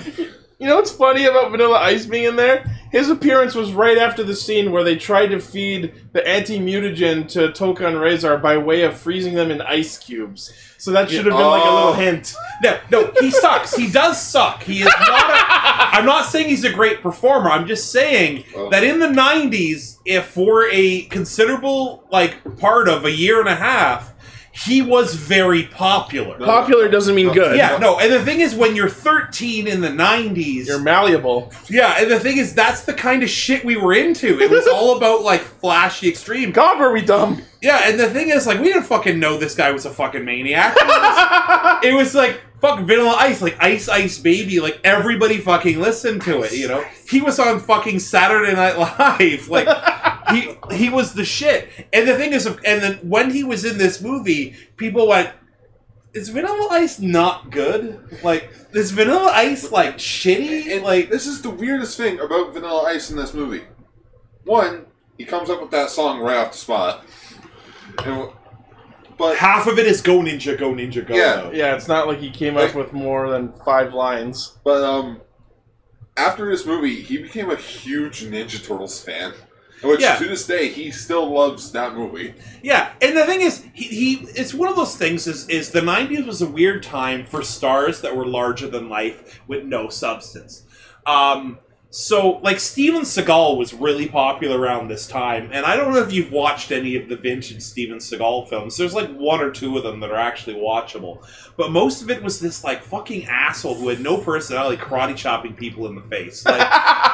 And he was like, I'm just gonna go in there and I'm gonna take care of him. And the thing is, in the 90s, as long as something looked cool, it was cool. Rob Liefeld's art, Vanilla Ice, all this shit. If shit looked cool... No, he can't. And I can't either. And I'm a member of the Foot Clan. He can't draw feet to save his own life. No, Rob Liefeld. He can't draw feet to stand on. I made fun of Rob Liefeld, but I respect Rob Liefeld. I've met him 4 times. I've gone to lunch with him. At Fan Expo, a bunch of his... He's the nicest fucking guy. And the thing is, on a Rob Liefeld note, he literally, when he was on the top of the comic book world, there was a time when he was shit. He would have aspiring artists coming up to him and say, hey, can you help me? He's just you have a job. You work for me now. And Jesus. He launched so many careers because he really believed in sharing the power. And the thing is, Rob Liefeld might be a shitty artist, and he might be a fucking maniac, but he was a really solid dude when he wasn't a maniac and terrible artist. But I mean, I've met him a few times at cons, and my times with him is he was the nicest guy. He was he was nicer than Kevin Eastman.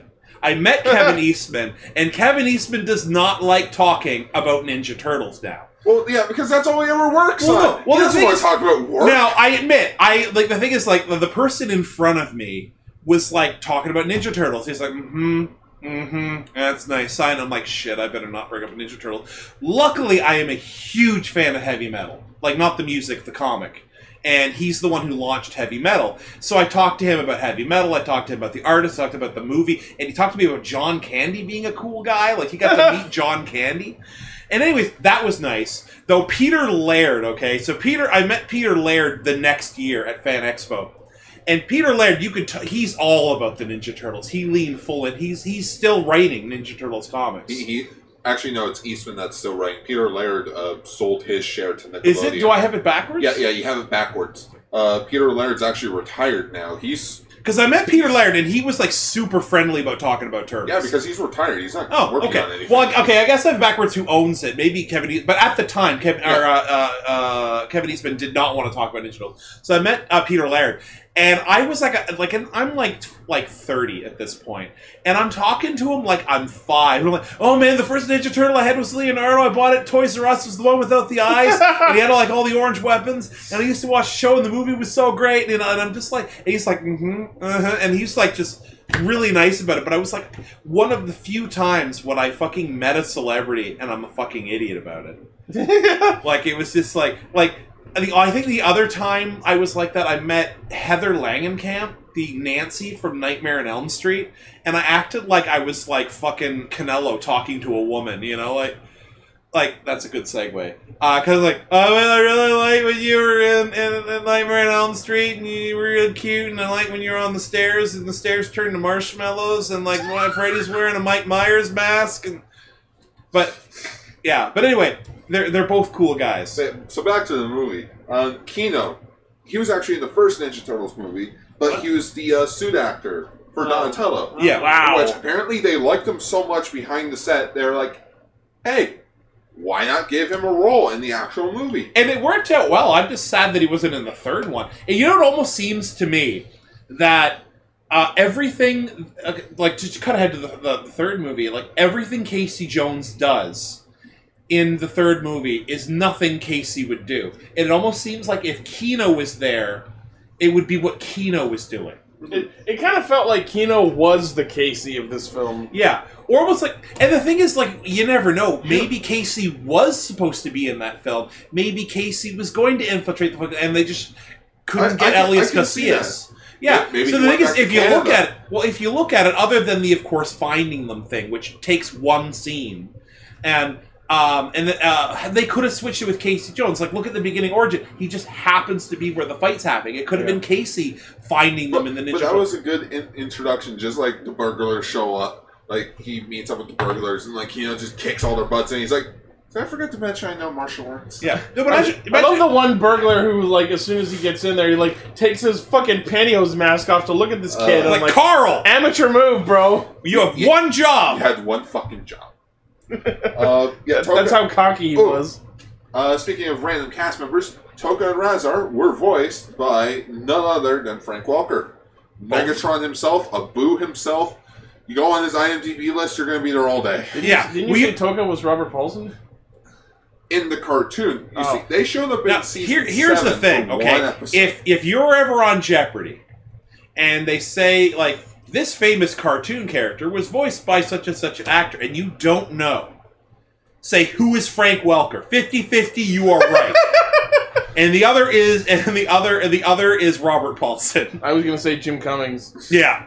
Jim Cummings, Rob Paulson, and Frank Welker are top 3. Peter Cullen's over there waiting for next Optimus Prime to be made. Yeah. Well, he does like 3 voices, and they all sound like Optimus Prime. He does Eeyore, who we all know is just depressed Optimus Prime.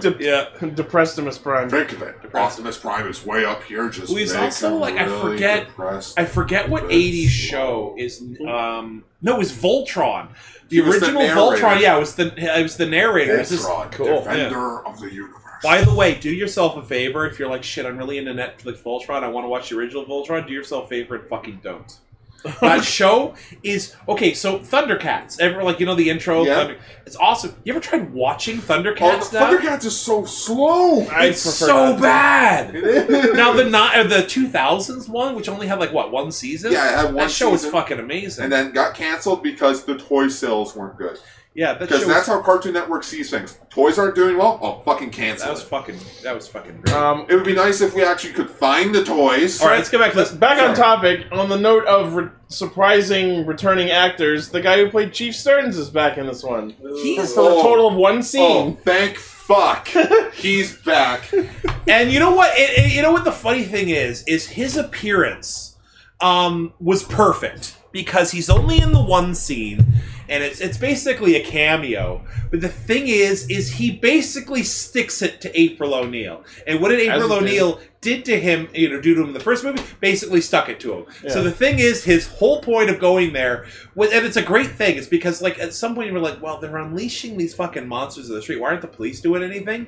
It is a great exposition moment to tell you why the police aren't involved. And also a great just little moment of just that whole thing comes full circle. Like, yeah, you fucked me over last year, and now you've got a better fucking job.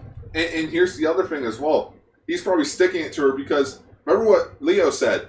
There were 500 foot soldiers in the first movie. 500. You know how much paperwork that is? Yeah. Fuck April. My takeaway from that whole scene is, so she goes to tell him that, oh yeah, there are big animals stomping around causing destruction. Okay, what can you tell me about them? Nothing. Okay, what do you want me to do about it?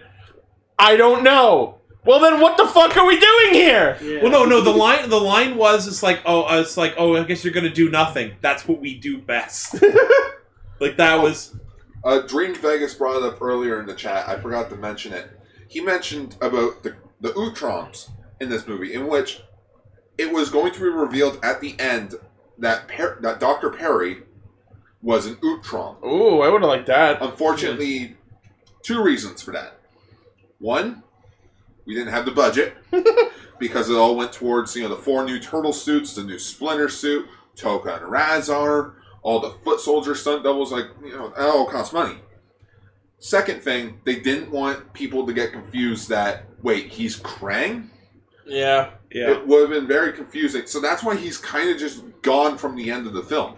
You know what I liked? I liked how instantly friends that the professor became with the Ninja Turtles. And I always thought that when the third one came out, he'd be their ally. Yeah. That, because he gets along with them so well. He's even, bragging about how great he's having...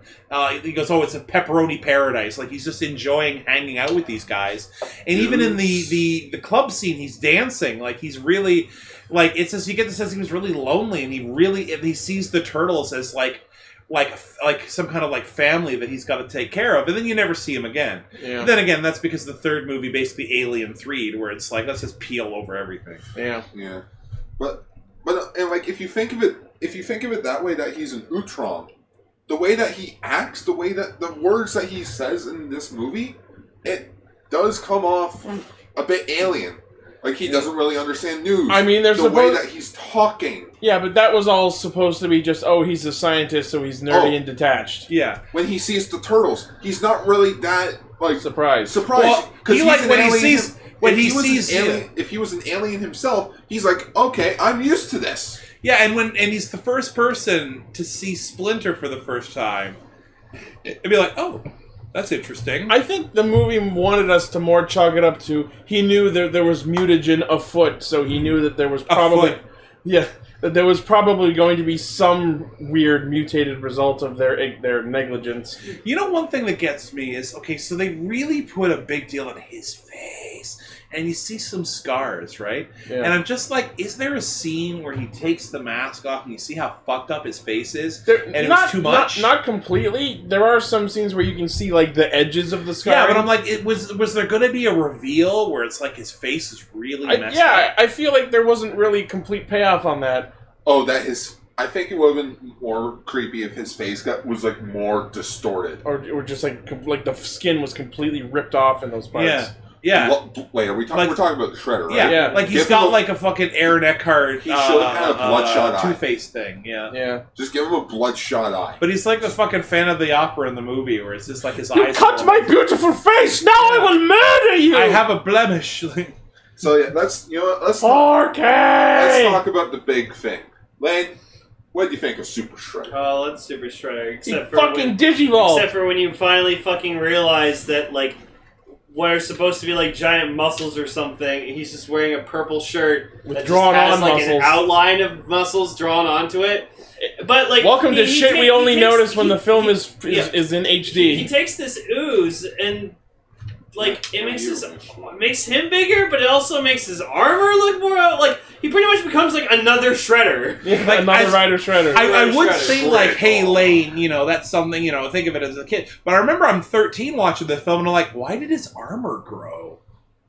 My takeaway from that, I always assumed that the enhanced armor was part of his mutation. Well, the thing is, like, it would have made more sense if it's like you see it melded into his skin, like... How do you know it wasn't? Maybe the armor did fuse with him. Maybe. And I gotta say, Super Shredder is fucking awesome. Yeah, no, Yeah, he's the thing is, great. you know what? The armor aside, the fake muscles aside, it looks good. And Like he's he so overtowers the turtle. and He's he's so giant. and like there's even a part where like he's trying to bring them like kill them and like Donnie's just like, no, sure, like you gotta listen to reason, you're gonna kill us all, and then he's just like, then so be it. So he just doesn't care anymore. That was to illustrate how far gone he was. He'd He didn't just rather care about die anything else. knowing he killed the turtles. Here's the thing that gets me, okay? So, in that fight of Shredder versus the Turtles on top of the building with the first one, if Splinter hadn't intervened, how would that fight have ended? Oh, Shredder would have killed all four of them. Yeah, they would have all died. Well, I Okay, mean, Shredder, and- Shredder did make a point of, Yeah. if you had all come at me at once, you would have had a But chance. the thing is, like, they would have been lucky to beat him. Like, he's as powerful as the four of them, basically. And Splinter, it's not so much that Splinter is so much fucking better, it was that Splinter kind of used his rage against him. He's more So disciplined. this is a fucking week later, and he's just like, oh, I can't even try to fight them. They're going to beat me. And I'm like, you almost beat them last time. You and Tetsu go in together, you've got them. Yeah, Oh, but Tetsu at this is point, so he's good. more motivated by his own rage rather than He became Anakin from Star Wars. Yeah. he came to murder the younglings. Yeah, But yeah, then his again, yeah, anger- Shredder's body is probably fucked. Like, he's Yeah. walking around, but it's And- like, I feel like shit. And this gives us the biggest thing of all from this movie that a lot of people like to talk about on the internet. Let's go back to the first movie again. Shredder fell off a building, which was roughly like 30 feet tall, fell off the building, landed straight into the garbage truck, got smushed, And lived. and lived. You know what? Shredder, in this movie, drank a whole canister of mutagen, became Super Shredder, died from a dock. You know what? I think Shredder was dying the whole movie. Yeah, I'd like to chalk that up to the mutagen was slowly killing him. No, not even that. Not even that. I think through the entire movie, Oh, he was dying already? he was dying. Because you notice that he's really impatient for how fast the things are growing. He's really impatient to how fast... Like, Yeah, I can see that. It's almost like he's like... Like time is running like, short. From like his like body is fucked up. Like, he's got internal bleeding, broken ribs and shit. He's using the power of ninjutsu to overcome the fact that his body is fucked. Like, his face is destroyed. He's got broken bones, but so he's like knowing that he's got days before he's dead. So he's got to use what time left he's got to Yeah. take the turtles with him. Yeah. You know what? If they had stated that, even just as a subtle hint, That's at not some how ninjutsu works. I absolutely agree with that theory. I just think the movie should have at least hinted towards it. No, You it's know a good what? theory that like he's more hurt than he lets on. You know, And he's that- definitely the kind of character who would do that. That's Okay, That's now what I kind of like about your theory. It's really concrete. It's somewhat better. You're more in depth, like my theory. My theory is just when Doc came down, the ooze kind of just gave him a heart attack and just killed him. But no, believing that he had internal idrines, Maybe that's why he never. You know, got from into- getting crushed in a garbage dumpster. So now, okay, maybe not even that he was dying. It's like he had a lot of damage. Like he had a lot of damage. That's a lot of That's damage. a lot of damage. But it's like his body, even if he's not dying, he knows that he was hurt really bad. So he's being held together by flex tape all the way. Yeah. So also- the thing is, he knows that he will never be at the fighting capability that he was before the garbage truck. Like the garbage truck fucked him up. Yeah. And Like, I kinda, dislocated I his shoulder. kind of hate to be a buzzkill about this because this is probably the actual reason. Probably they realized, yeah, we probably shouldn't have the villain being able to fucking kick the asses of our heroes so easily. So we're just gonna have him kind of just stand in the background going, "Get them!" Well, he was more like cartoon Shredder. It's like no one ever The wants, mastermind. yeah, exactly. No one ever wants to see the heroes get beaten like so badly. Like sure they'll get like they'll fail once in a while, but like they don't want to see the straight on Bill and just kicking their fucking asses. Hearing this theory that we're talking about, I agree with it now, but before we rewatched it and came up with all this, the way I had remembered it, because the turtles come up from the water with their shells later, my assumption had always been that when the dock got crushed, Shredder was dragged under the water by the weight of his bigger form and had just drowned. Yeah. And I forgot that after the crushing of the dock happens, you see his hand poke Yeah. out for a second. And he's like, But now that we've rewatched it, I actually agree with this The theory. funny thing is about the Shredder from the cartoon is he really wasn't that menacing. Like he rarely, by Uncle Phil. yeah, in fact, he rarely fought. He was mostly he would just give out a plan, some kind of plan of the week to Rock City Bebop. shred anymore! Yeah, and the thing is, here's how non-threatening Shredder is. Okay, so at one point, some kid with a bike is helps the Ninja Turtles, and they go with the kid, and his bike gets left behind. So the Shredder takes the license plate on the thing, with the little registration thing, On a and bicycle? on a bike, and he picks up a phone, and he calls the police department, and he doesn't even put on a voice. This in the regular Shredder voice. He's like, "Yes, there was a kid. He lost his bike. Here's the registration number. I wonder if I could return it to him."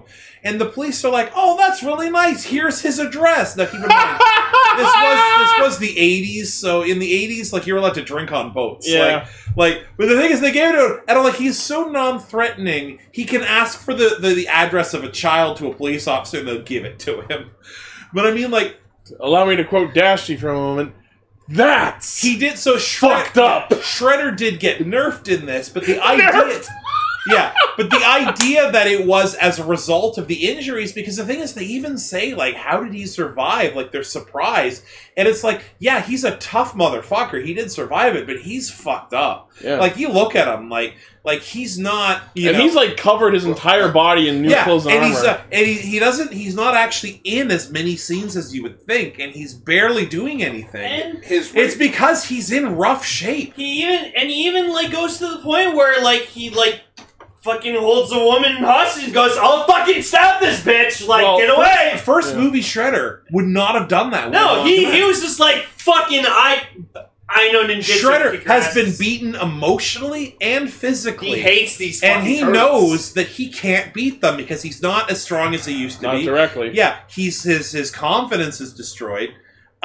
So he's got a result, and the thing is, he's beating them at their own game. He even acknowledges that he failed in this movie. Yeah, like this is a broken man. Like he. I did like not, how we're getting all sympathetic. Yeah, with we're like Shredder's PTSD. You know, post turtle stress. yeah, post turtle stress disorder. God, if only the Shredder met Venus de Milo, he would have been really fucked. Next on Oprah, we have a Oroku Saki who said his life was ruined by 4 adolescent Ninja Turtles.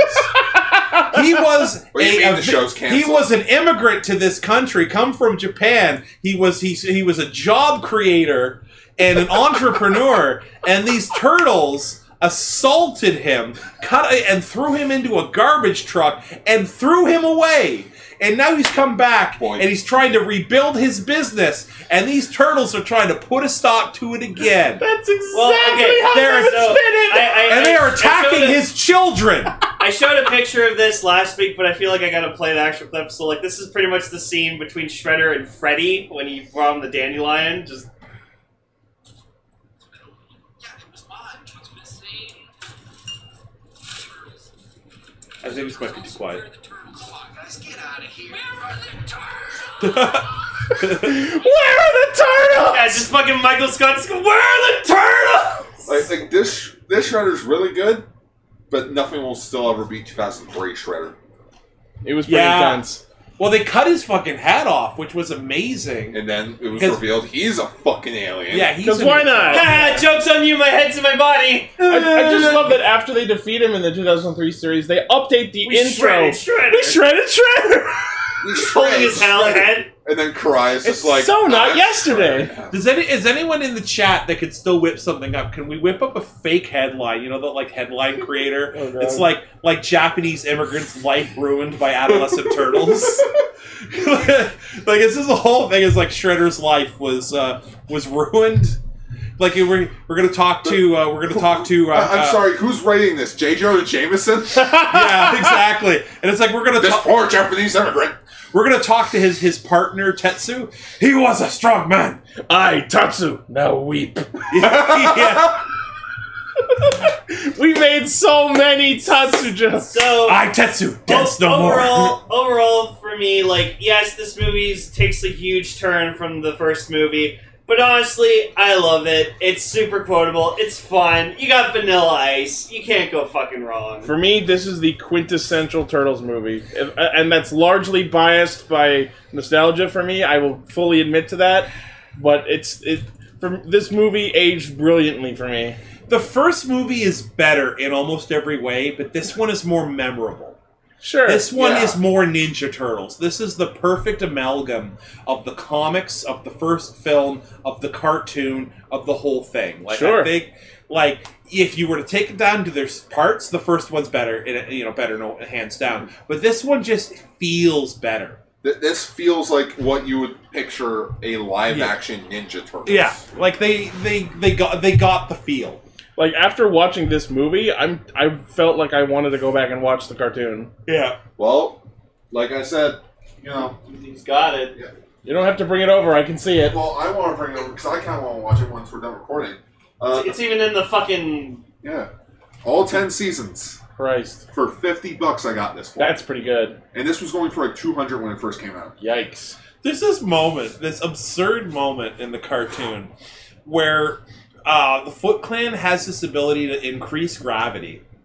It basically makes gravity super tight to the ground. Yes, so you can't move. But anyway, it cuts to this dress shop, and these two like middle-aged women in like their 90s are standing there going, "Great way to sell your dresses, make it so we can't leave your shop." And the guy's like, "I'm not doing this, I can't move either." It's like, the nerve of you. And then like the fucking drill thing comes out, Rocksteady and Bebop in anti-grav shoes comes out, it's like, "A woman's dress shop, I've never seen the inside of one of these before."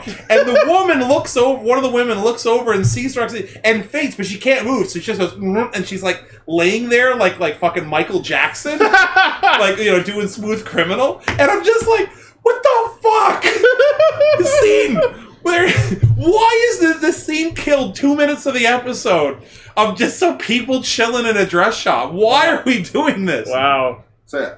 Had to fill time. So, yeah. Tom, your overall thoughts on the movie? I thought it was great. I prefer the first one because, like, as Ishii said, he has a bigger connection to this one. I have a bigger connection to the first one. But I mean, like, both of these films together are lovely. They're beautiful. They hold up really well.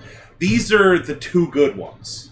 And you can make fun, but I mean, like, these films are good. And you know what? That kind of brings us into Jikai, Radio Sentai, Cast Ranger. What do you think of the second one? I really liked it. Is that the sign-off you were doing? No. It's our next time. Oh, Yeah. okay. But your thoughts? It's obvious. We did the first two movies. Next week, we're doing Ninja Turtles 3. No! Turtles in Time! That's not the title, you bastard. Close enough! Even though it's the random title on the DVD, it says Turtles in Time. When the fuck is this movie ever called Turtles in Time? Which is funny because the fourth Turtles game was Turtles in Time. So Turtles in Time 3 is the third movie. Turtles in Time is the fourth game. Why? Oh shit, are we watching TMNT as part of this? Oh, I wish, but no. No. After the third movie, we'll be doing a few episodes. No, don't say it. All right, now you have to wonder. There's so many series it could be. It could be the 87 series, the OVAs from Japan. You got 2003 show, 2012 show. It's kind of obvious what we're doing. We're a Tokusatsu series, makes sense. Guess in the comments. Just going to show that one of the two greatest things in I'm not going to tell you which mutation Just it is, but you can these guess. These two pictures here was from an alternate thing where, like, if you go up, BG, okay, please scroll up. So that's Raph in an apocalyptic future where he has a beard, and Donatello becomes a robot. Cool. One of those things is plausible. Don becomes a robot. No, but see, everyone's like, why the fuck does Raph have a beard? It doesn't matter. It's fucking awesome. Yeah. He fucking rocks that goddamn beard. So yeah, anyways, our Jikai Radio Sentai Cast Ranger Turtles 3 in time. Hey. It's just Teenage Mutant Ninja Turtles 3. Album material, I can't get out. Corey Feldman's back. Time travel. Oh boy. Casey Jones teaches sumo wrestlers how to fucking get Sumo down. wrestlers. They're samurai in fucking fundoshi and leather jackets. Yeah, you know what I meant. That's the only thing I remember. Oh. And we get to hear the lovely song Tarzan Boy. Anyways, this is Ferrari Sentai Cast Ranger, everyone. You can find us on everything. Bye. Hey. You can find us on all the things. As usual, the primary source of our hijinks is castranger.podbean.com. From there you can find all of our things. Facebook, Twitter, Discord, merchandise, Patreon. Help us make the show better for you. What else? What? We don't have any like sponsors or anything? I'll go check out. In the description, find our Skip the Dishes code. If you use your first order with that code, you get $7 off your order, and we get $7. Hey, can I tell you about the new mobile game, Raid of Vikings, where you can use Fuck the that code. shit! Play Grand Blue Fantasy. It's way better. Where you can use the code, join my clan. This is the new RPG. Like everybody's fucking. Join my Clash of Clan. Yeah, and you can buy this Toys More, the Big Bad Toy Store. I'm trying to think of all the things people advertise. Pokemon Masters is now live in Singapore and Canada, weirdly. Verve streaming service. No, Curiosity Stream. This episode brought to you by something to do with a VPN. This episode is brought to you by sand. It's everywhere. Get used to buy it. pizza. I don't like sand. This episode is brought to you by pizza. Eat it. Eat it. Pizza, eat it. By Roy's Pizza. There in 30 minutes, or we're stopping some crimes.